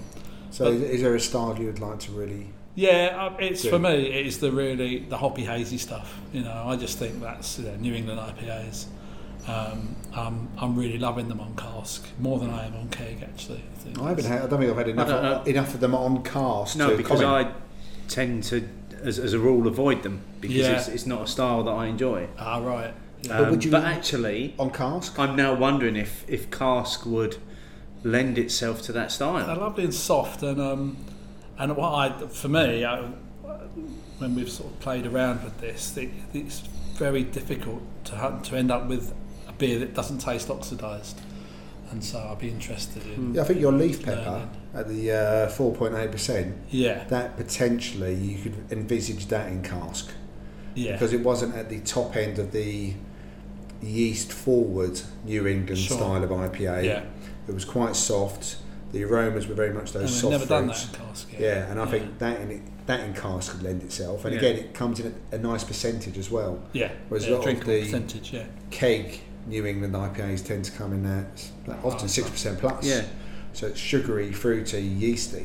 Yeah. Whereas I thought there was a lot more balance about your one. I could see that one going in cask if you Yeah. ever thought about it. Right, we'll do that. If you do it though, don't ever do it to Legra. Just leave that as it is. Yeah, you Because, like it the way. because when Buxton did it to Axe Edge, it actually ruined the original for me. right. And I don't know if I've had the original since I had that version of no, it. I don't think I have, which Which- is a shame. Yeah, I think there might be a point about this later on. Yeah. Next up, so this is from Joe Hill at Multiplex Rant. Dorky question: where do you stand on finings? I give a very clear and coherent answer to that. We do not use isinglass. We never have used isinglass. We use a veganly acceptable fining called Brow Sol, I think. Yeah, that's what it's called. Which I think is a silicate, which has the same, does the same job, but allows us to say that our beers are vegan. So that's where we stand on finings. We only use those in cask. We don't use them in bottle or keg. We just use auxiliary finings in the FV for bottle and keg. And Okay, but again, you're not using isinglass, no, regardless. no, regardless, yeah, And your beers drop right. yeah. So Yeah, they may take, Yeah. they possibly take a little bit longer than beers with isinglass, but not hugely different. And we can, on occasion, rack a beer up and it'll drop in a few. hopefully hours. it's on its way out, to be honest. Yeah, I think it is. If you can find alternatives, why wouldn't you? Yeah. Yeah. So our next question is from, guess what? Paul at UNRCD, #1 fan. Is there any reason why Essex seems to be so far behind the craft beer scene, or is this a misconception? I don't know. I mean, you might know the answers to that more than I do. Are we behind the craft, the curve, brewing wise or drinking wise? The way I see what Paul is getting at is that, say for example, someone who we follow on Twitter quite a lot, Rachel, Look at Brew in Sussex. Sussex seems to have a really good mix of breweries who put out a really good range of styles Yeah. and dispense. So cans, bottles, cask, keg, and a range of styles within those dispense Yeah. methods. And good beers within all those. Yeah. dispense methods. I would suggest, and I think me and Steve have discussed this before, that perhaps Essex is a lot more mainstream traditional. Yeah. Although strangely, I think the oldest Essex brewery is Crouch Vale, that was set in the 1980s. Only, not a real heritage. Yeah, particularly. and they were definitely champion of some single hot beers in their time Yeah.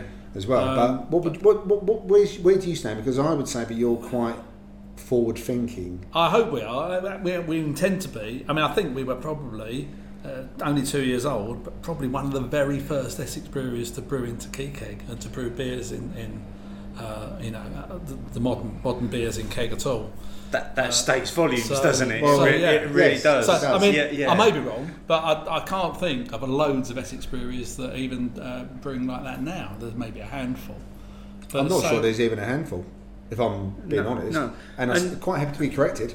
Yeah, and this is like you say, it's a discussion we've had many times. Is that for essentially a large part of our county is, for all intents and purposes, London spillover. Yeah. There's we have a huge metropolitan area in Essex. Yes. I still feel that, with a few notable exceptions, and you being one of them, we are so far behind the curve as a county in terms I of the wonder beer if that it we're is brewing. proximity to London that's part of the reason then. If you can get howling hops and Colonel, whatever, Essex Wide, I don't know. You can get London brewed beers so close. I would say that in a lot of places that's the other thing. I don't know if you can. I don't think we have a proliferation of bars that do those modern styles out of London. You know, we border, so much of Essex borders London. Yeah. And I mean, as you said, Steve, I think there are some very, very good breweries that have been out. I think you cited one of them with Crouch Vale, you know, and we mentioned Brentwood earlier, who've managed to get themselves into that Michelin star thing. So, you know, well done to them as well. And there are others, but I do think that our range of beers, our range of dispense, just isn't quite what a lot of other places are. It's safe. And it's for a local market. That's my view on it. So my local, the closest brewery to where I live is Bishop Nick, and I've maybe only had one or two of their beers that I'd ever really want to go back to again. But you know, you see them in a lot of bars around so I've got a slightly different view of them, because I think that, I mean, if I was looking at that brewery, and you know, it's a bit presumptuous of me to do so, so I could say a couple of years, but I think they brew really excellent beer.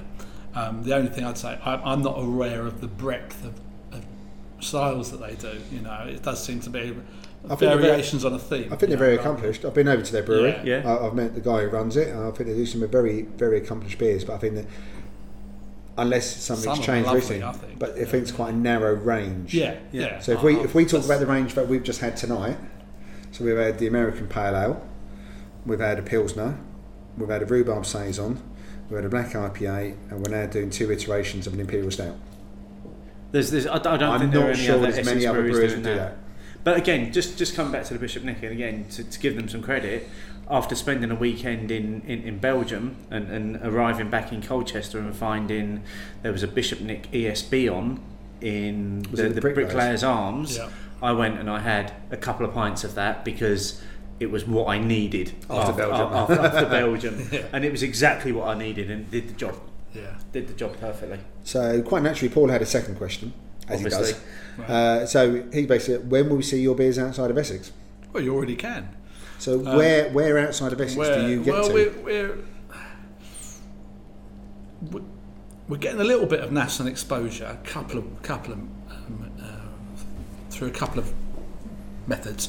We were picked as one of Brewdog's up and coming breweries this year, so we sold a keg load and sent it up to Aberdeen. Brilliant. It's then come right throughout. A lot of it ended back up in London, which in terms of beer miles is very questionable, but it also went Manchester or whatever, Newcastle. A lot of it was sold in Perth, etc. Yeah, no, we're very chuffed with that. So that was all keg. Equally through Ibria, especially I think since the last Great British Beer Festival, where we're one of the first 30 breweries that had on the camera key keg bar. The first time they'd done that. We've picked up quite a lot of Ibria stuff as a result of that, so it's going out absolutely nationwide through that method. And also there's a couple of runs that we do ourselves, so actually delivering direct. Gabby's, my wife's got a son who lives in Nottingham, so we do Nottinghamshire, and we drop in at Peterborough on the way, so we get a couple out there, so like Newark and Retford and places like that. And we also regularly, every 4 to 6 weeks, we do a trip down to Kent. We get into Whitstable, Sittingbourne, Deal, Walmer, those sort of places, Ramsgate and Margate, and trying to build up a bit of a body of customers there. And also Brighton and Hove, we've started to do that run as well because it's really accessible. The seaside thing works a bit, you know. Our sort of thing. Yeah. So really aiming at micro pubs, not aiming at regular pubs at all. Don't even bother to phone. Well, Paul's we already know that Paul's pub is the Hope, isn't it? Carl Shorten. Oh, right. And that's I think a pretty well known pub for the quality of its cask offerings and stuff. So I think he would be more than happy to see your beers turn up there. If he does keg as well, we can have it on Ibria like tomorrow. But if he does cask, then they do keg there, don't they? They do, yeah. So one final question directly for you, Ian, is from Will Watkins at Dry Your Beers. What are your thoughts on bars not offering tasters? When I've come across it, it seems to normally apply to the higher price special edition beers. Surely that's all the more reason for not wanting to splash the cash blind. Well, I'd normally give a strong view one way or the other, but I can absolutely see both sides of this argument because he's right, so if there's an expensive, unusual beer, wouldn't you want to if you're going to spend £8 a pint equivalent or something like that, wouldn't you want to taste it first? But from the sort of retailer's point of view, how many people are going to have that much barrel-aged SS9 if it was £9 a pint and go, oh, that's really lovely, get on Untapped, give it their mark, and they won't go back and do it. I wondered if you might say that. It's the ticker thing, isn't it? Yeah, it's a ticker thing, yeah. See, I would only turn a taster down if I genuinely didn't like it. I honestly feel, and I know we've discussed this before, that a taster of a beer doesn't do anything to give you a taste of what that beer is. To have a pint of it, no. It doesn't. Because you'll get, and a lot of places are now doing a taster in like a shot glass. Yeah. So you can't even get any aroma from it or anything. You're just literally, just tasting it. Well, you can tell though. You could tell if it's off or something like that. Yeah. So but like if you're drinking cask, you go, I don't want to waste it. It has to be in good condition. You can look at the condition. You can look at it. You can smell it a bit. So from that point of view, I can see the point of a taster. But no, it's a different experience drinking a taster than drinking a pint. And we've said that so many times that drinking a taster or drinking a half is very, very different from drinking an entire pint. I think it does depend on the beer, but sometimes at bottle share, if we have like a rare bottle, which might only be a 500 and it's like 12 or 14 of us, you are literally getting a taster. You're probably not getting the full experience of it. No. Absolutely. Speaking of full experience, we're getting a load of this, aren't we? We've drained the keg version of the SS9, Steve, on a Monday night. I'm going to put it out there, but we both like it. I reckon so, and I'm going to reiterate, it's Danger Juice. It doesn't drink anywhere near 9%. No. What would you pitch it at? If you were tasting that, no knowledge of it whatsoever. 4.5, 5? Yeah, I'd go about. Maybe. I wouldn't go far off myself. You know what though? This is not one of our beers that people get into trouble with, because I think it's badged. Well, I don't know. Give us some more. We'll see. Keep pouring it. We do have a beer. A Cockle Roast Spit is one that does cause people to come to grief. It's because they're drinking pints of it, aren't they? As well. Yeah, drinking pints of it. That's 5.6%. It's 5.6, and it's very drinkable, and people. We've had myriad stories of people coming unstuck. Whereas I've not had a horror story. I think it's because people are, all right, we've probably drained it a bit quicker maybe than the average person, but I assume that people, they know it's 9% straight away. They're drinking it with a little bit of respect. They're having a third, maybe 2/3 or a half. That's right. Whereas the Cockle Roast Spit does lend itself to being still drinking a pint of it. Yeah. And I would agree, it is a very quaffable pint, to coin a phrase. Doesn't drink its 5.6%. So I can imagine if you're doing a session, you end up having 5 or 6 pints of it, then you may be becoming a cropper. Could be becoming a bit messy at some point. Yeah. So just while we're finishing off the barrel aged version, what's next for Leon C Brewery? What are your immediate plans for the future? We haven't got long term plans. So short term, we want to do a good Christmas, nail a good English style strong beer, ESB, barley wine. Something like that. The barley wine, yes. that sort of and there was Steve interjecting. So we did get. Fuck it, I'll come down and brew it. We need to get cracking with that. We've got to look into cans, but other than that, it's a bit sort of more of the same. But we've got to get some things here, like we need more cold storage. So that's where I think it is. We need better cellar facilities, so that we're in the Good Beer Guide now, which is great. But that will bring some sort of different sort of tickers that want to be here to say they've been to another Good Beer Guide place, and so we need but we need decent cellar so we can have more than one cask beer on at a time, etc.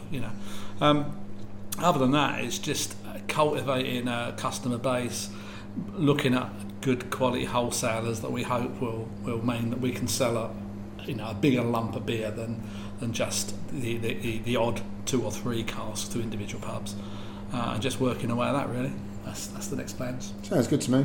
I mean, you've come so far in such a short amount of time. Yeah, we think we've done. I have to be honest and say we think we've done okay. Yeah, I mean, your beers are I'm not overemphasising this, but they are incredible beers. Yeah. They For are, 2 years. Every beer that we've had tonight has just been exceptionally drinkable. And that's personally what I look for in a beer, Yeah, thank you for that. is its drinkability. Drinkability and balance. Yeah, and flavour. Yeah. And your beers have had all three, and that's exactly what I look for. Yes, Steve's not leaving. No, I'm getting picked up by Michelle later. I'm just going to be here in the Drink morning your way out. when you can. Yeah. Is that a Careful of the challenge? floods. That's all right. At some point, Steve will wander off. Yeah. I'll just. It'll just disappear. I have to put the tracker on my phone. We do have one final question tonight that we just need to do. Questions fill my head. And that's from Miles Lambert, at Miles Lambert, who said, is there a brewery who you used to drink a lot of that you often overlook these days? I don't seem to pick up many Buxton beers these days, but I used to love them. I should really try more of them. Even before I'd read that what his bit was, when he said that, a brewery used to... Buxton did spring to mind. And I think the Buxton thing was very much from having the Axe Edge Do you think? New England version. I haven't bought anything from them since. I've bought a couple of theirs via Sean at Beer Central. I think the one brewery for me that really leaps out that I drank loads of when I first started discovering beer is Weirdbeard. I used to absolutely be all over their beers, and I don't know whether it's availability or I just don't see them. I just don't. If I saw them, I would buy them. I don't see their beers. I mean, they're an incredible brewery in terms of what they do, but I just don't see their beers anymore, and that's a real shame because I used to love their beers. One, because they were tasty beers. And two, because of their artwork. The artwork's fantastic. I always loved the different little bearded man at the bottom of the artwork. Well, we went to the tap takeover at the Victorian, didn't we, that time? Yeah. A few years back, and that was a really good night. They had cask and keg on. Yeah. Is there any brewery for you? There's not really. No, I try and keep. Like a lot of people, I probably always try and looking for something new. I suppose Tiny Rebel. Because I love Kutch, right? And we modelled our like Two Tree Island Red on Kutch, because that was like an inspirational beer for us.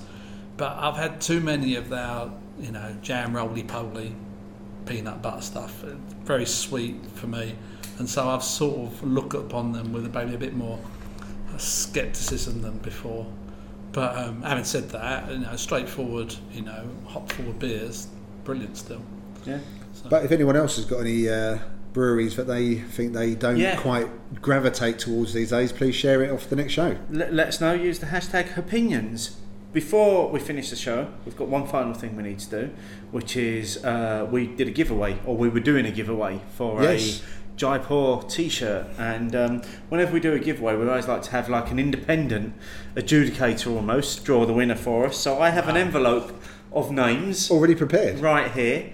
These are all the people that entered the competition and got the right answer as well, which was the question was how many pints were sold at Peakender? Was it about 15,000? 15,000 was the number we quoted. They got exactly the right number. Well, not exactly, but that was roughly. Well played. All of the winning answers are in this envelope. Ian, if you'd like to draw us a name out and unravel it live on the show, and just read out who's won the t-shirt. I have. So the t-shirt is at Ewan RCD. Of course it is. Is that a bad thing? Number one fan. Yeah, he's our current number one fan. Did all those slips of paper have Ewan RCD? Probably. Paul, if you want to send us your address, we'll send you the Jaipur t-shirt, and we do expect a picture of you on Twitter wearing said t-shirt with the hashtag opinions. I think we've probably got one thing we need to do before we finish, which is to thank you, Ian. Yes, thank you very much. Well, thank you very much for coming. No, thank you. Thank you for a very congenial host. For sharing the beers. Why are you taking so much time with that barrel-aged beer over there? I'm savouring it on a Monday night, Steve. Yeah, so am I. It's been great finding out about the brewery and your journey and actually visiting the space as well. It's a lovely little space, and I will encourage anybody visiting this part of Essex to come. Absolutely. Check the opening times, Thursday and Friday evenings, Saturday afternoons. We'll put a link on the show notes to where people can find information about the brewery. what have we got coming up next time? Well, continuing a bit of a SEBA theme, Steve, we've got, is it James Corder, who's now, is it chief exec? Is that the right phrase? He's the chief CEO. He's the chief exec. Yeah, chief exec of SEBA, joining us on the show. He's relatively new into the post and has definitely hit the ground running on social media for one. Oh, without a doubt. So, first up, any of our listeners got any questions? Start pointing them in our direction. SEBA-related questions, stuff that's been on the news recently. See what James has to say about it. Yep. Once again, use the hashtag opinions, and I think that pretty much rounds up this week's show. Apart from you are ahead of me on a Speyside barrel-aged beer, which is a bit of a shock. It's because I'm just really enjoying it. It comes back to that drinkability. Every beer we've had tonight. Because I'm getting a bit of smokiness on this beer now as well. Now the air's got to it and it's warmed up a little bit. Maybe Mark did something to me when he smoked you. Inducted me to smoke beers. But I've thoroughly enjoyed it. Thoroughly enjoyed every beer. Yeah. Once again, Ian, thank you very much. Thank you very much. Thank you. Cheers. Well, beyond the sea, somewhere waiting for me, my lover stands on golden sand.